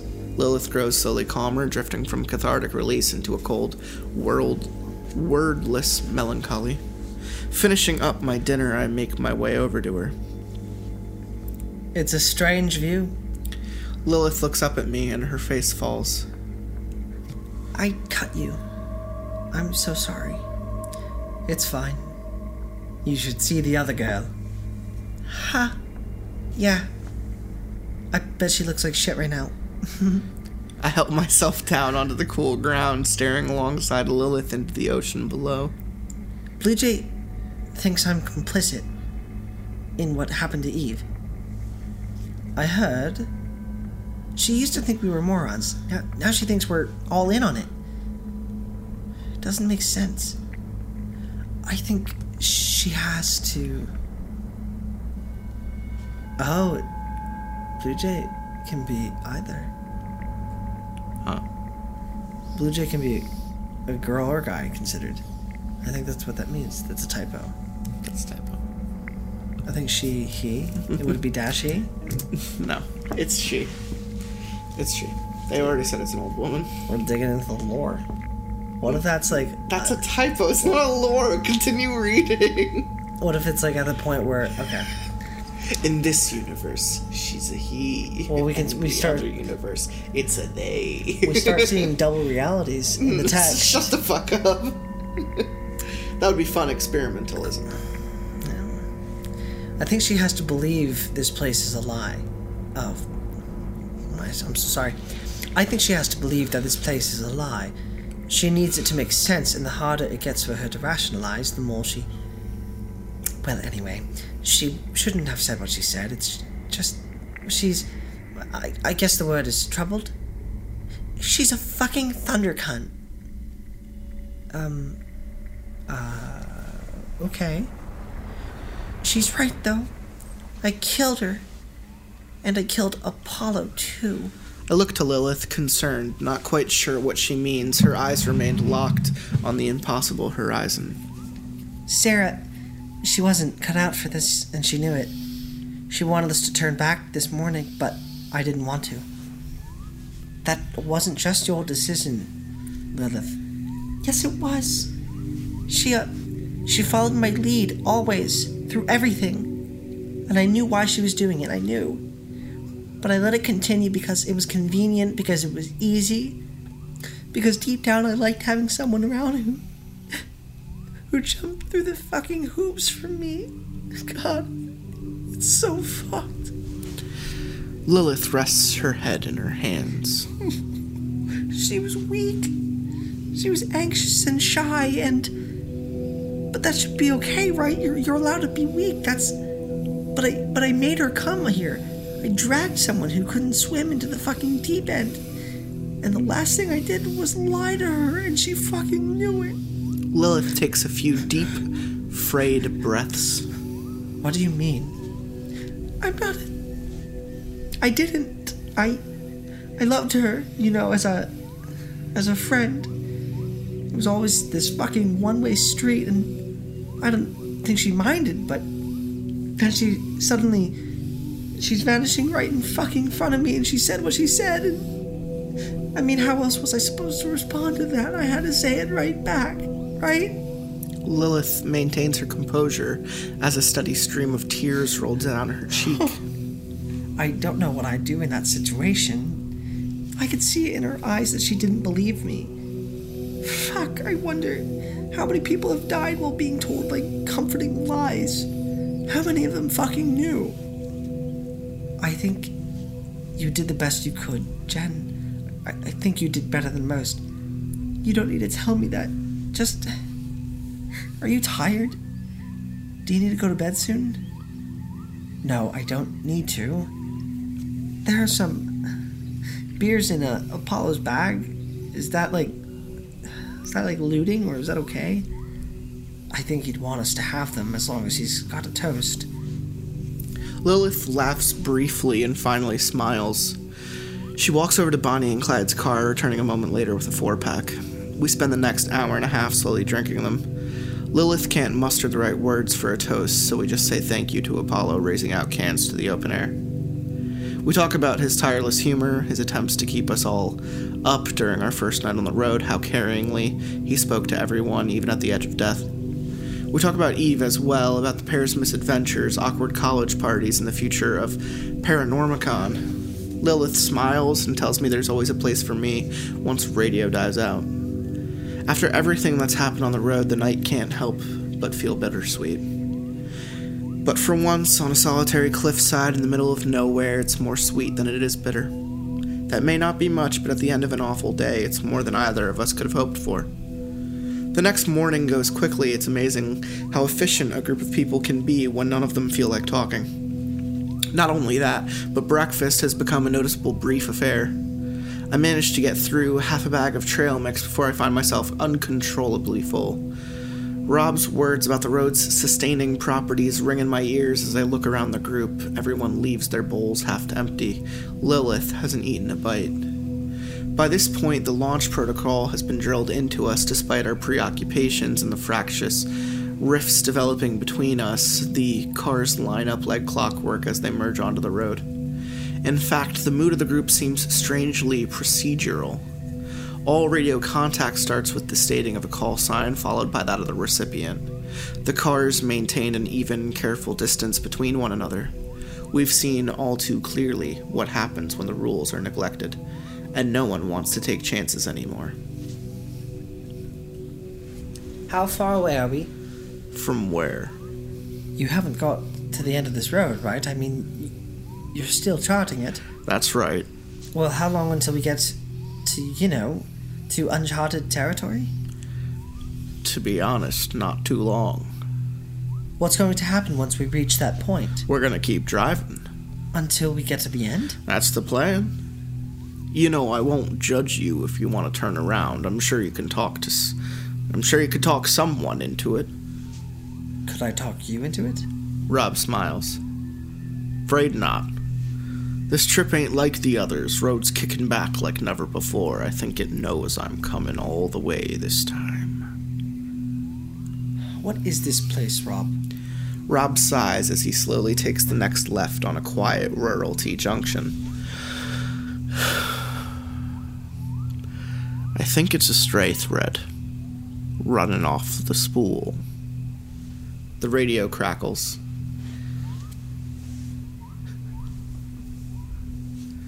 Rab, you just took the wrong turn.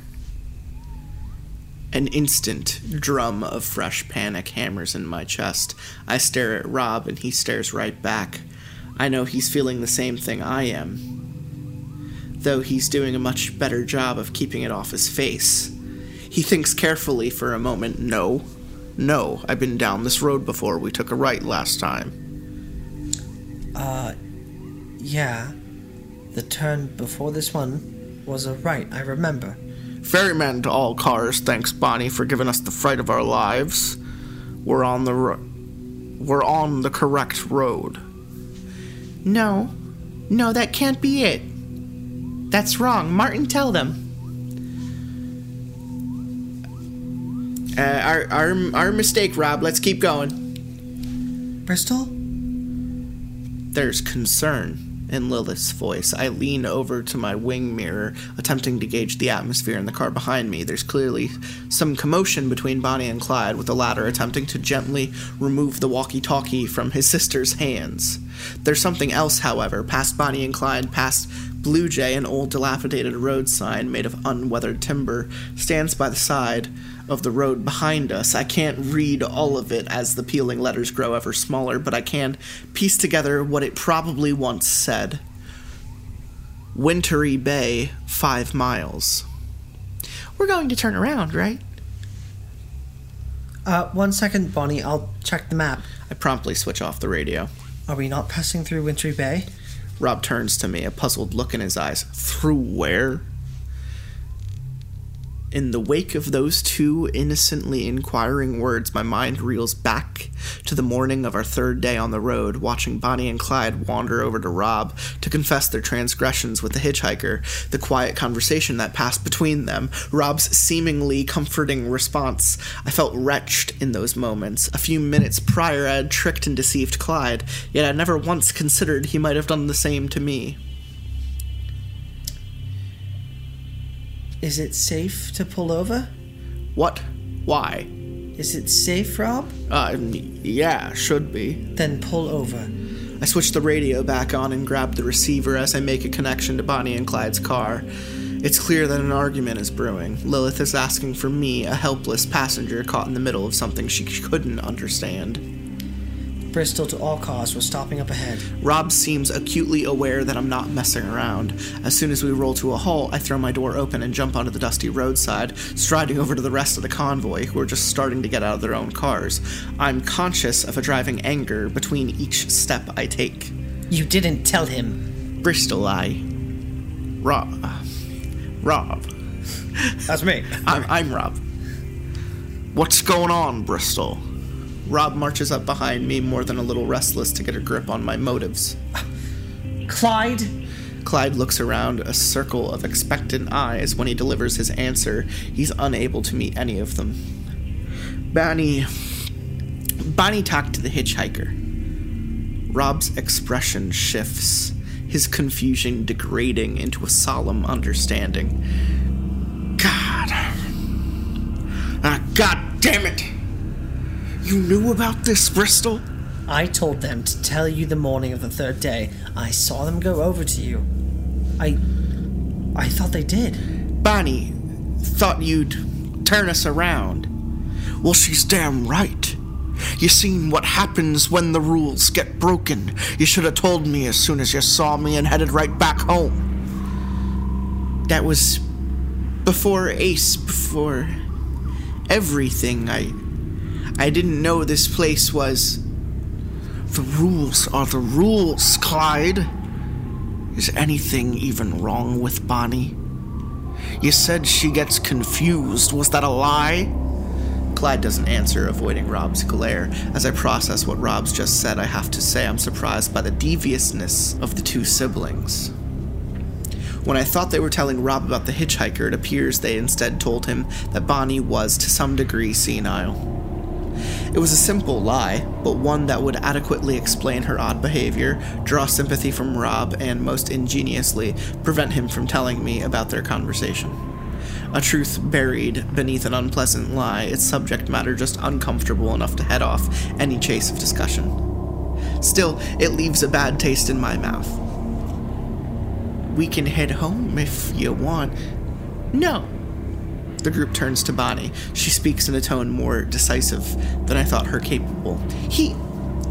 The hitchhiker, he was talking about the village we passed. I was looking forward to seeing it, that's all. I'm okay, really. You've been talking about it a lot, Bonnie. It sounded like a lovely place. I was sad that we passed it by. I'm sorry for worrying everyone. Please don't make us turn around, Rob. Rob stares at them both. His position has been made crystal clear. We're stopping a little early today. Come the rest of the way with us, rest up, then tomorrow you both go home. You should count yourselves lucky you get the chance to turn around. Rob marches back to the Wrangler, signaling that the discussion is over.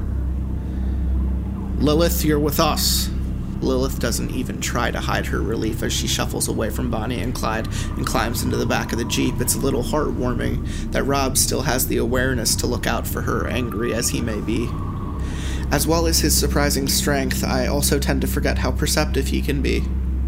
Bonnie, Clyde, and Blue Jay climb back into their respective vehicles. I catch Bonnie's eye the moment before she returns to the Ford. She appears truly disappointed, but otherwise resigned to keep going, satisfied to let Wintry Bay fade into the distance.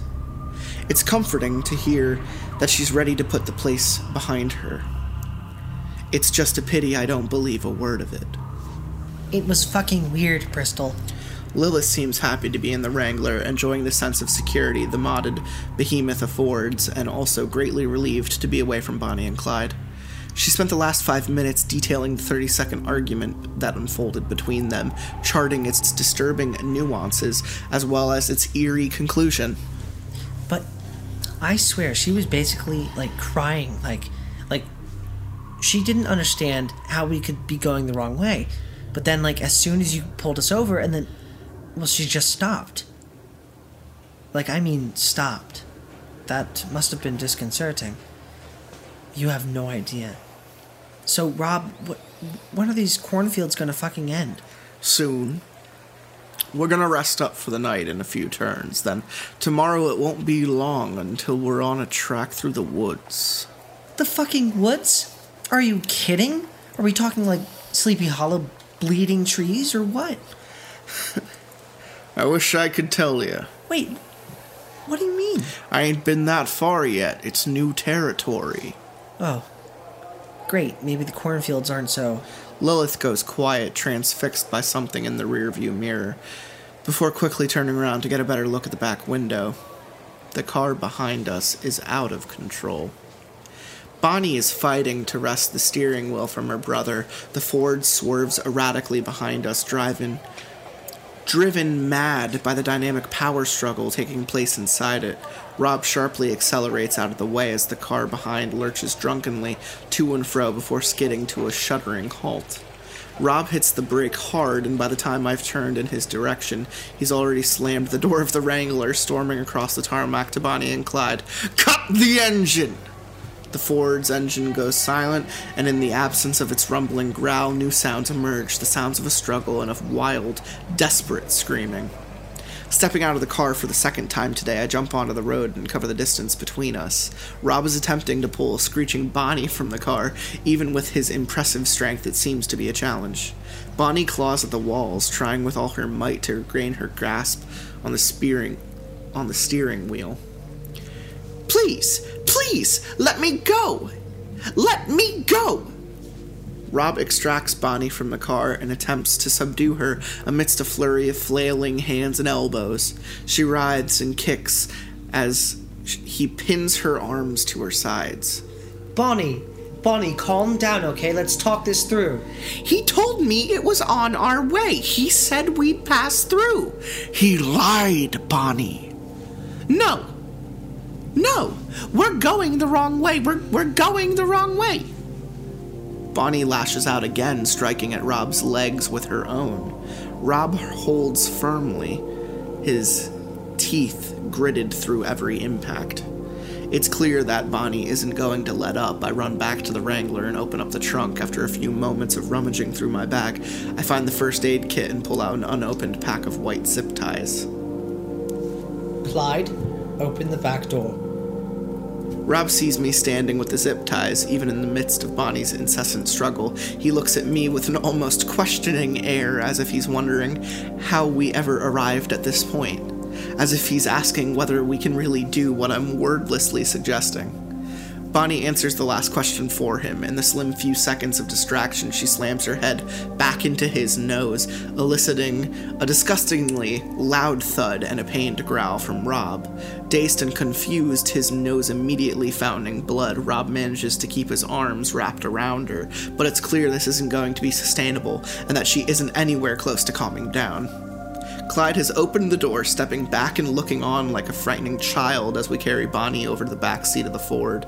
I lean in before him, adjusting the headrest until it's pressed against the ceiling, ensuring that it can't be removed from the bracket. I then loop a zip tie around each bracket and fasten them. What the fuck is going on? Blue Jay has stepped out of her car, making her way towards us. I realize that, to someone who is fighting to not believe in any of this, the following scene would appear to be, at best, a melodramatic farce, and at worst, as the attempted detention of an innocent and distressed woman. Sadly, I don't have time to field her questions. I climb into the car, Bonnie working constantly against us as Rob eases her in after me, his hands on her head to prevent it from bumping against the top of the door frame. Once she's inside, I loop a second zip tie around the one I've already fastened on the right bracket, forcing her right hand inside it. I pull the plastic tab over the sleeve of her jumper. I hope it's not too tight, but at the very least it's secure enough to keep her in place. Bonnie continues to pull against the zip ties, but it's clear her strength has been sapped from her spirited battle with Rob. Not quite able to look her in the eye, I push a pile of luggage out of the way and climb out to the other side of the Ford. Rob and I are both getting our breath back, the former pinching his nose and adjusting stoically to the fresh pain. Hey, what the fuck are... You're not going to leave her like that, are you? Get back in your car, Blue Jay.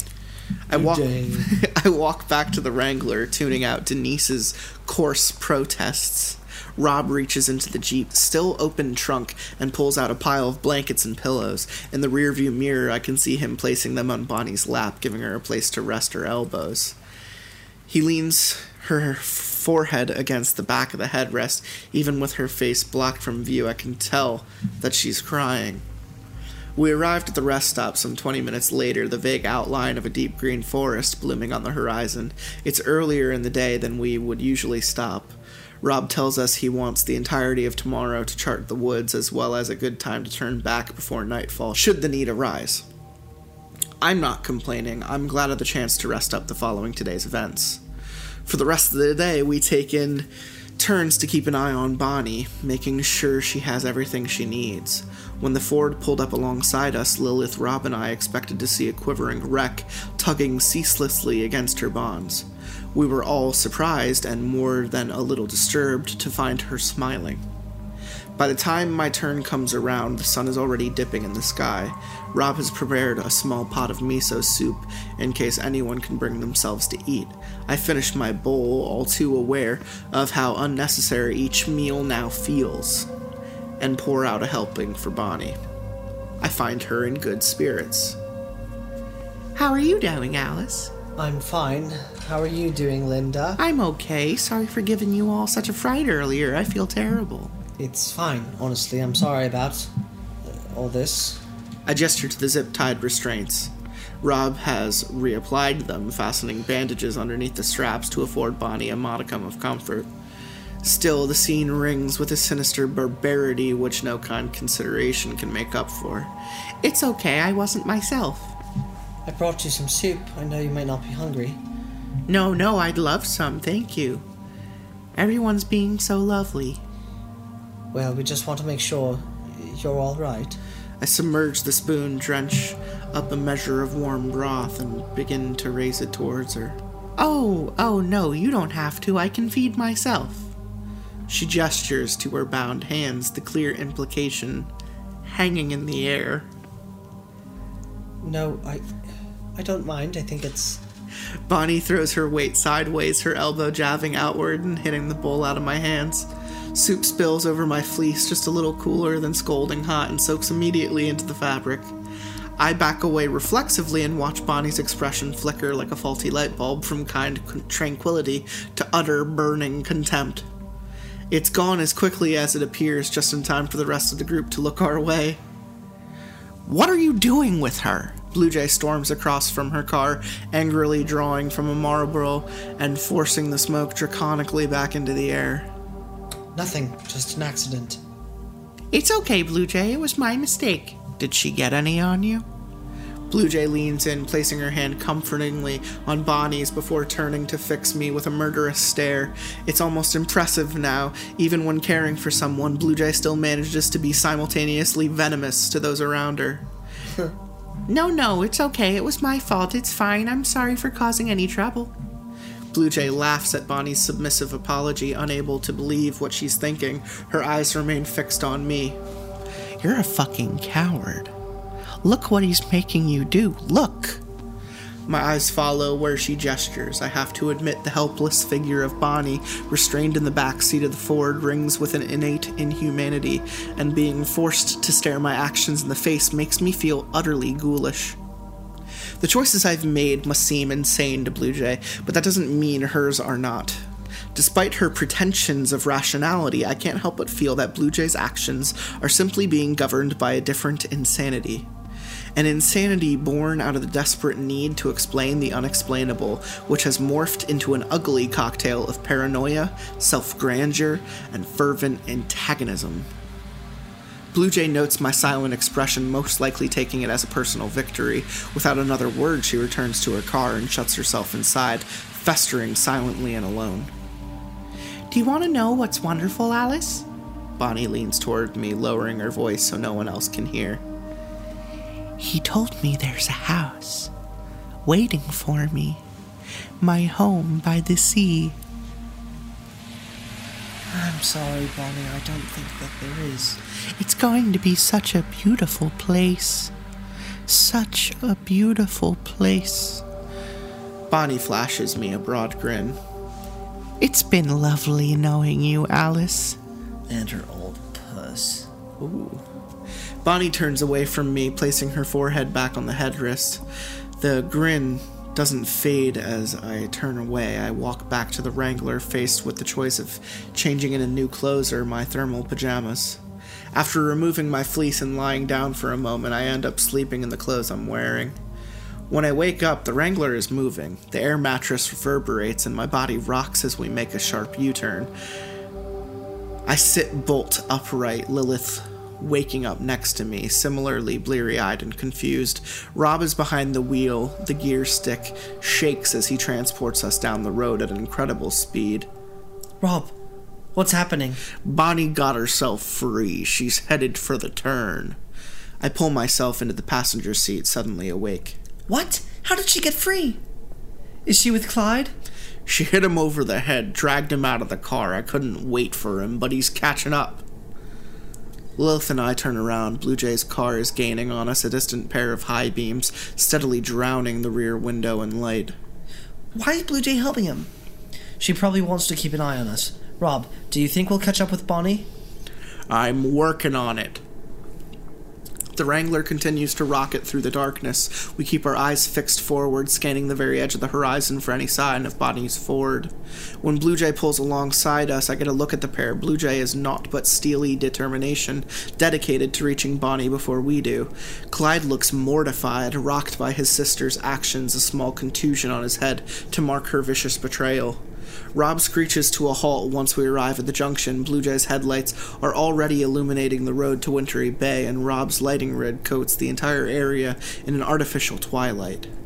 In the middle of it all, we see Bonnie standing next to her car smiling. She's already beyond the threshold of the turn.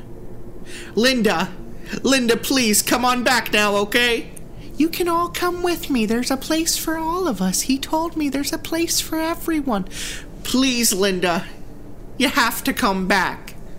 A strange trail of black dust is streaming off Bonnie's skin, rising into the air and dancing in the breeze. After a moment, it becomes clear that the edges of Bonnie are slowly degrading, converting quietly into dark ash and drifting into the atmosphere, snapped by Thanos. Bonnie will return in Avengers 4. I love you very much, Martin. You're always welcome. No, please, please. Bonnie turns around and climbs into the car. Without looking back, she pulls away down the road to Wintry Bay.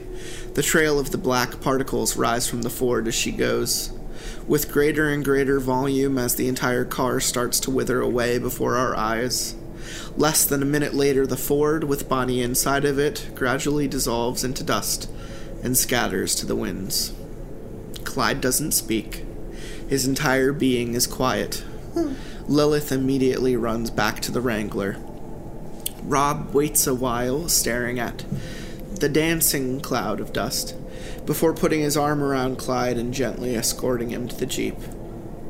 As I turn away from the road to Wintry Bay, I take note of Blue Jay's reaction. She looks absolutely petrified, more so than I've ever seen her. It's because she's the one who let Bonnie free. Yeah. She impulsively removes the back of the Marlboros from her pocket and holds them in her hands before quickly returning them unsmoked. The night passes slowly. After we return to the rest stop, all of us are exhausted and more than willing to surrender the escapism of sleep. Rob rests in the driver's seat, giving up space on the air mattress to Clyde. Everyone drops quickly enough into a quiet slumber, leaving me awake with only my thoughts for company. I find myself thinking of Blue Jay, of how she could possibly hope to rationalize the disintegration of Bonnie and her car. I wonder how I'd feel if the left-right game were exposed as some unparalleled magic trick. Would I feel foolish? No, I don't think so. Impressed, maybe. Relieved, most definitely. In fact, the more I think about it, the more I miss the innocent days when I believed the game was a hoax. I suppose I see why Blue Jay is so adamant about dismissing this place. Trickery, however elaborate, is almost always a preferable alternative to genuine horror. The Jeep's door opens and shuts. Part of me tries to ignore it, to wash my hands of any other developments in this harrowing night. However, exiled as I am from the kingdom of sleep, I slowly find myself sitting up, quietly putting on my boots and letting myself out. I step out into the cool night, observing the figure before me. Where are you going, Clyde? Clyde turns to face me. I initially interpret the look he gives me as one of resignation, but the word doesn't quite fit. Resignation is a defeat. The world exacting compliance from you against your own wishes. But the man before me is as calm as the night air around him. His wishes are clearly his own. There's no defeat in his eyes, but something else entirely. Peace, maybe. You know where I'm going, Alice. Clyde speaks softly, a quiet conviction behind every word he says. I briefly glance towards the Wrangler, wondering if I'm really equipped to handle this on my own. Don't call Rab. I made a mistake of coming back to the rest stop. I shouldn't have done. Please, just let me go. Clyde, just wait for him tomorrow, okay? He'll understand. He'll turn us around and take you home. It won't be home anymore. Clyde's gentle stare renders me silent. Wow. Linda had a husband once. He was a good man. Died young. She could never bring herself to go looking again, and I never found who I was looking for. We've been by each other's side for 60 years. 60 years. I gotta be honest, even after all we've been through, everything you and I have seen, I never felt like I was in a new world until now. I don't think I can let you do this, Clyde. I'm sorry, Alice, but it's not up to you. Clyde breathes in cool night air, exhaling through his nose.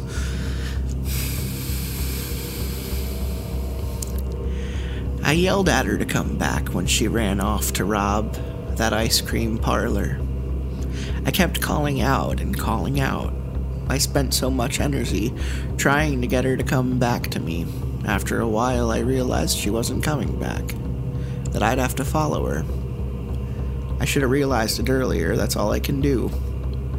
Follow her where she goes. Clyde looks at me almost apologetically. Goodbye, Alice. He turns away from the convoy and wanders back down the road. Clyde. He turns around one last time. Do you want company?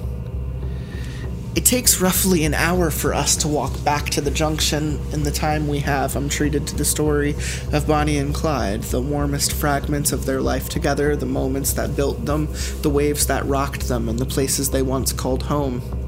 I don't think I'll ever agree with what Clyde is doing, but the more he talks, the more I understand.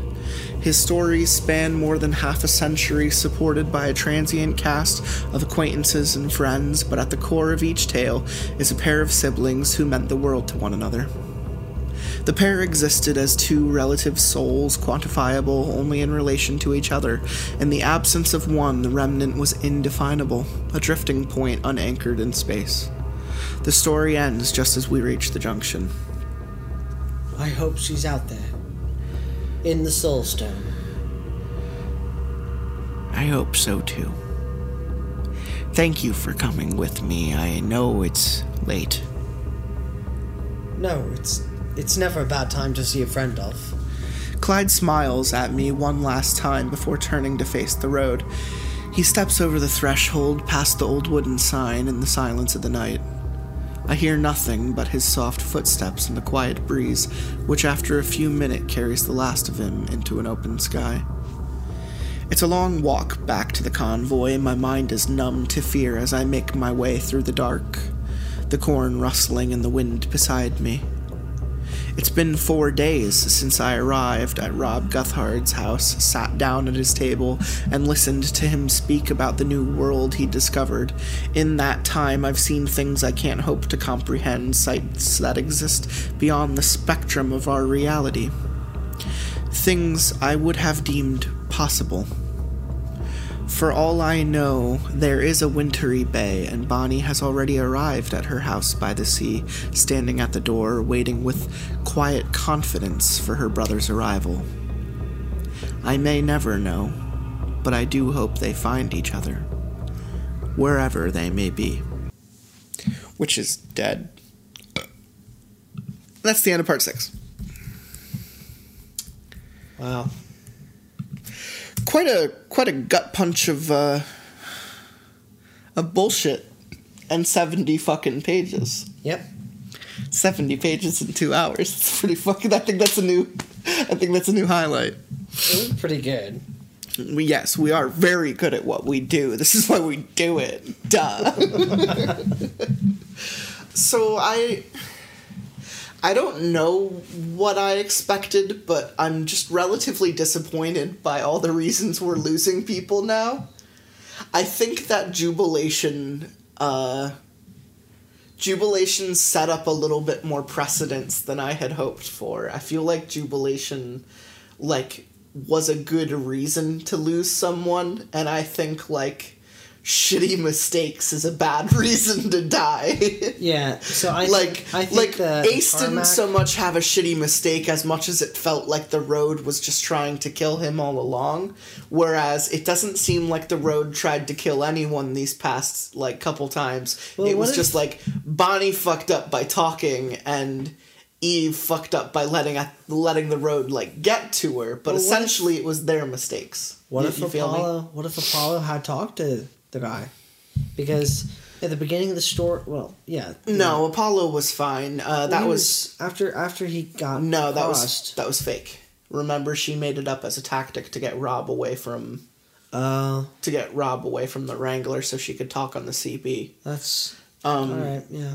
Rob, I think Apollo was fine. I think Apollo just died how he lived, which was kind of laughing. I mean, trying to do the right thing. He just wanted to do right by the caravan, by Rob. He knew Rob couldn't do it, and he, put it together in his head. He was Rob shouldn't be the one going out there trying to save the girl. I'm the most limber. I'm the only guy left other than Rob. I have to do this, and then he died doing it. So, with Clyde, it's understandable, and I guess I didn't peg them as really fucking old, but now it's kind of revealed to me that they've been old this entire time. And it's tough because it's is more than half of this caravan just old people? Yes, that is the new answer. Blue Jay's old, Bonnie and Clyde are old. Rob is old, and then it was Apollo Ace. was kind of old. Apollo was middle-aged. Apollo was in his 30s, but Ace was supposed to be late 20s, early 30s, and I took Lilith as Lilith, Eve, and Alice are all early to late 20s. Early, you think? They said she had graduated university and then Yeah, disappeared. that's true. So it's interesting how to think where this is going to continue. I think the next 2 chapters, at least by story standards, should be incredibly interesting. Yeah. Because now it's small, now it's intimate, now I think would be a good time to lose Rob and make the story really fucking interesting. Well, he's got some explaining to do. I don't think they'll... No, we haven't confronted him yet, but I do suppose upon more intimate standards, maybe she thinks that Lilith and Blue Jay will back her up if she wants to call Rob out on some bullshit. Yeah. I'd specifically think Blue Jay would back her up, but Lilith would, just from their, like, cathartic moment together. Like, now it's 3 women and Rob in 2 cars.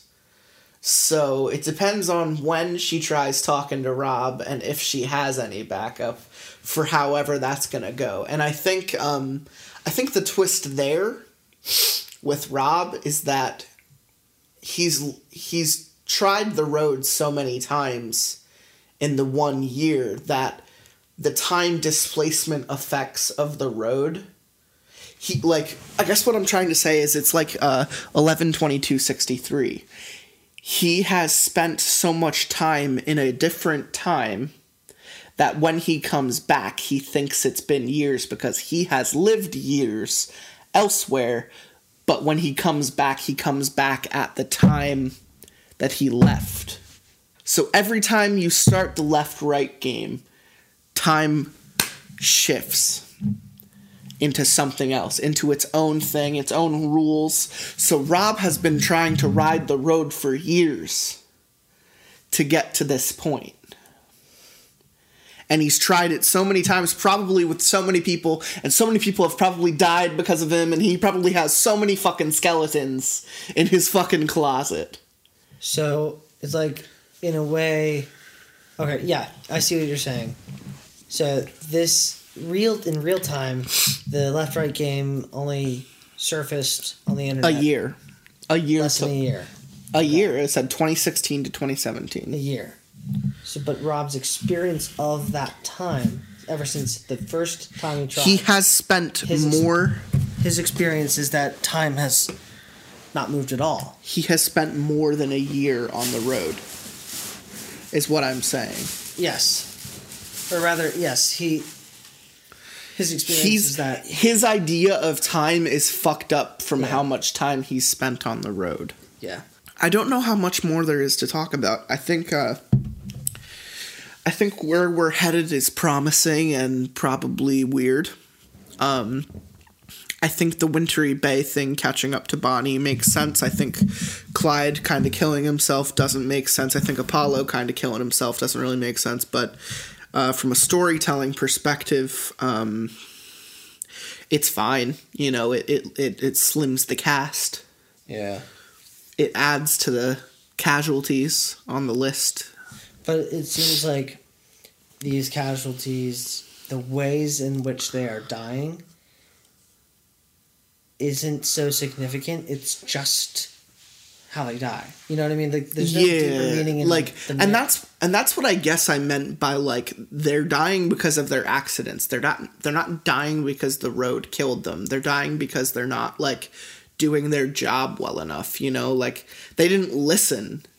Like, like, Bonnie didn't listen to Rob. She was too kind. She was too polite. She said, bless you, and then fucked herself. You know, that's where the kind of stereotypical horror comes in.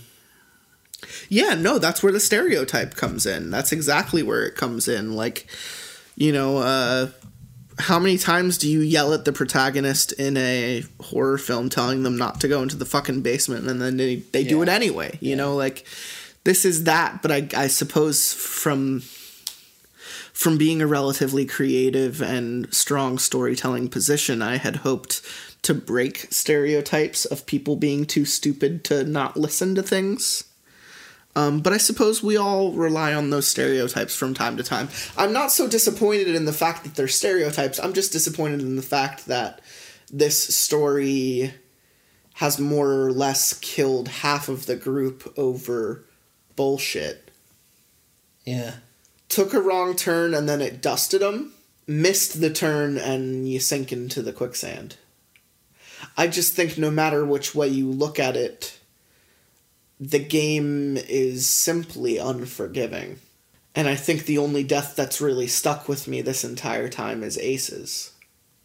And that was just because it was like a singularity, like it was something that can only be experienced on the road, whereas the other things are things you experience because you don't pay attention to the road, like you aren't aware of the road. Gotcha.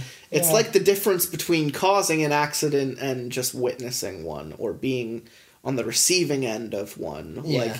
Like Ace didn't deserve what happened to him, but he did in the sense that he didn't listen to Rob by bringing a shitty car. I mean, it's still not his fault that a tree fucking fell down in the road. Yeah. You know, like, that's not on him. That's that. Like, Eve freaked the fuck out and got herself dead.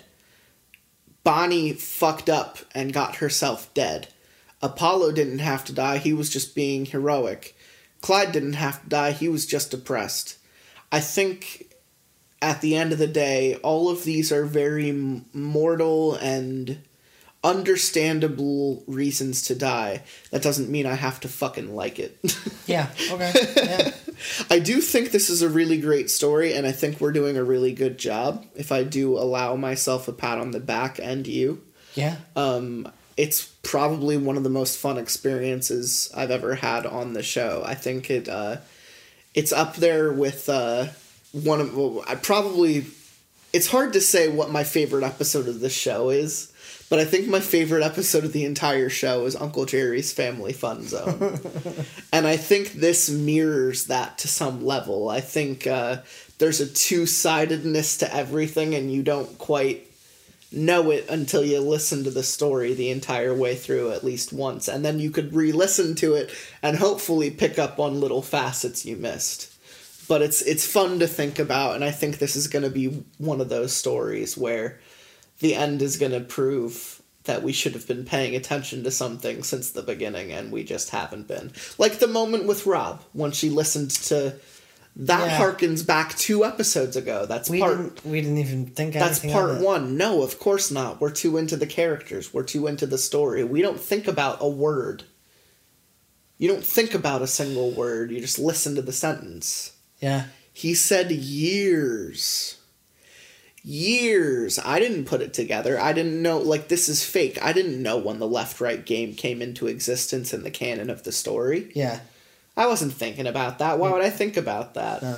That's such a minute detail, yet so important as to throw off the narrator of the story, the protagonist of the story.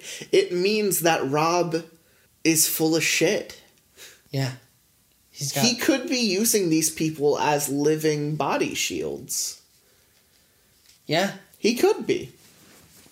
Or to a worse extent as sacrifices to the road. Ugh.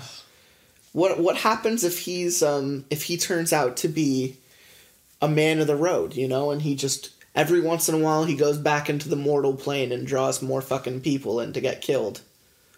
Who knows? Wouldn't that be something? Like a harbinger. Wouldn't that, you know, he's like Charon. Like a ferryman. Like Charon. Isn't that fun to think about? It's really scary. Username Ferryman. He chooses it. He chose it. Ferry of the Damned. Like we've been picking up what the story's been putting down to some extent. I think it's fun, and I'm excited to see where it goes next. And in like Greek mythology, what was Charon's personality? Was he sympathetic? No, he indifferent. Indifferent. Apathetic is a better word, because he was a slave himself. He didn't like the job, but he also didn't want to be the one in the river. Yeah. So, you know, if he's on top of the river, just kind of gliding the river by, letting all these people fall on in, If this whatever. somehow turned out to be... Like, think about the way they're dying, too. What if this is like Drowning. the River Styx? Yeah.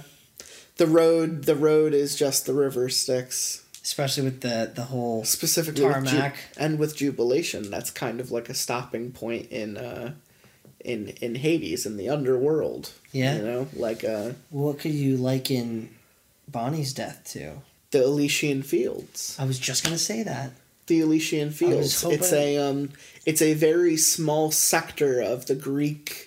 Yeah, for the heroes of the Greek underworld, where the heroes of mortal life, eventually they are promised the golden lands in a very small, but it's also a sad place. The Elysian Fields are where those who have given their life selflessly end up. And I think what's sad about that is they never left into the fields. They were dusted before they got there. Almost like Bonnie and Clyde, like stealing and, being tenacious. Almost like her thing came back and ruined both of their afterlives. There's a lot of similarities. That's fun to think about. I kind of picked up on it with the Iliad. I said there's kind of a Greek nature to the story. And then we just kind of pieced together a kind of River Styx. Charon. Several... I feel like I'm going to have to... How do you feel about me bringing up a description of Charon of the underworld? Yeah. Of the areas of the underworld? Yeah. Oh yeah. Greek underworld description, go. It's the afterlife, the moment of death. The soul is separated from the corpse, taking the shape of a former person, transported to the entrance. Let's see where the entrance lies. Geography. There are 6 main rivers that are visible both in the living and underworld. The Styx is generally considered to be one of the most prominent and central rivers of the underworld and is most widely known out of all of the rivers. It's known as the River of Hatred and is named after Styx. The river circles the underworld 7 times. The Acheron, the River of Pain, is the one that Charon, also known as the Ferryman, rose the dead over according to many mythological accounts. That could also be Jubilation, the land of pain. I'm gonna throw up. I love this realization. I'm gonna throw up. Leith is the river of forgetfulness, associated with the goddess Leith, the goddess of forgetfulness and oblivion. In later accounts, a poplar branch dripping with the water of Leith becomes the symbol of Hypnos and the god of sleep. That doesn't quite have anything to do with the story. What about Phlegethon. Chuck Greenwald? Pain. Yeah. Screams of pain. But that's not so much sleep.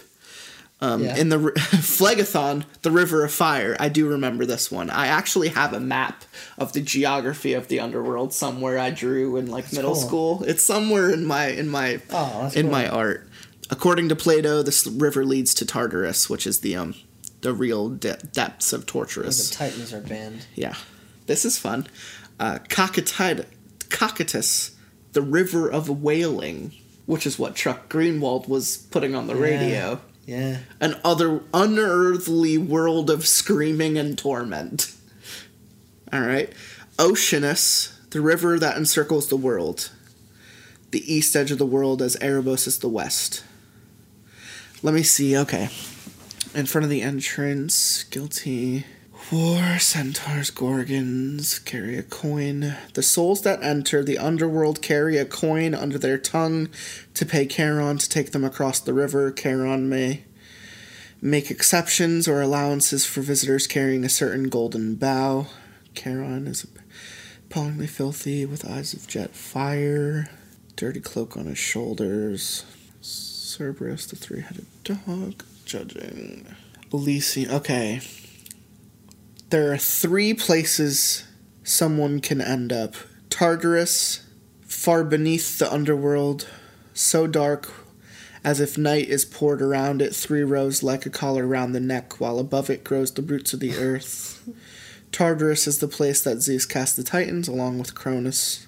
Well, Odysseus does not see himself. Yeah, Odysseus went to the underworld when he went to get the prophecy.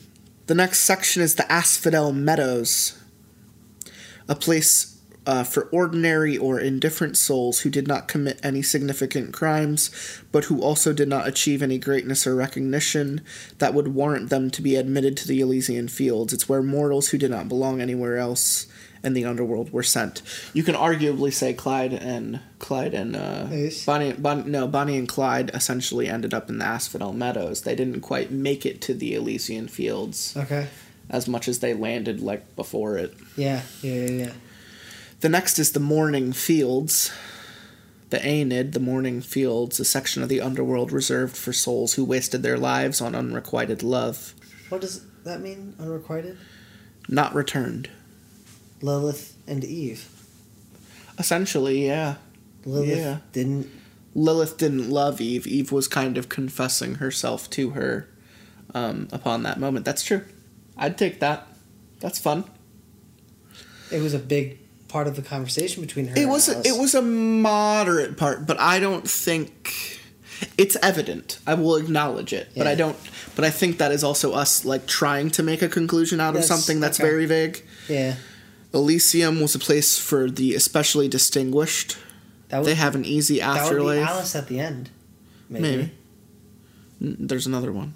Those who had proximity to the gods were granted admission rather than those who were especially righteous or had ethical merit. Most accepted to Elysium were demigods or heroes. Achilles and Peleus. Normal people who lived righteous and virtuous lives could also gain entrance, such as Socrates, who proved his worthiness sufficiently through philosophy. The last area of the underworld is the Isles of the Blessed, or the Fortunate Isles, in the realm of Elysium, where a soul achieved Elysium. They had a choice to either stay in Elysium or to be reborn. If a soul was reborn 3 times and achieved Elysium all 3 times, they would be sent to the Isles of Blessed to live in eternal paradise. That's certainly interesting. What if Rob thinks that's where the road ends? Maybe. That's kind of in line with what I said in the first episode. Immortality. Maybe. I mean, if he's Charon, I don't think he'd care. That's a very good point. That stands to reason that this might all be a trap and he's just taking people to the underworld. I don't know. That's like his job. Like Charon's. Yeah. Interesting. I'm certainly okay with it. I like that us drawing those lines makes me like what we just read more. I'm not quite disappointed anymore. I think this might be one of those stories that so there might be more, we tie everything up. There might be more significant meaning behind the way these characters died. Yeah. There might be. If this is all... Yeah. Yeah. But, hey, the story could end. It's wild. The story could end, and it could actually just completely shit on what we just all thought. But that's the fun part about being along for the ride. I agree. Rob could get fucked in the next chapter, and there goes our whole ferryman thing, and it just turns out to be no more than a fun nod to Charon. Yep. But it seems like we're drawing some solid lines, so I'll take it. I accept it. Is there anything else you wanted to say, Tanron, before we end the episode? No. You know what? 2 to the 1, from the 1 to the 3. I like good pussy and I like good trees. Smoke so much weed you wouldn't believe, and I get more ass than a toilet seat. 3 to the 1, from the 1 to the 3. I met a bad bitch last night in the D.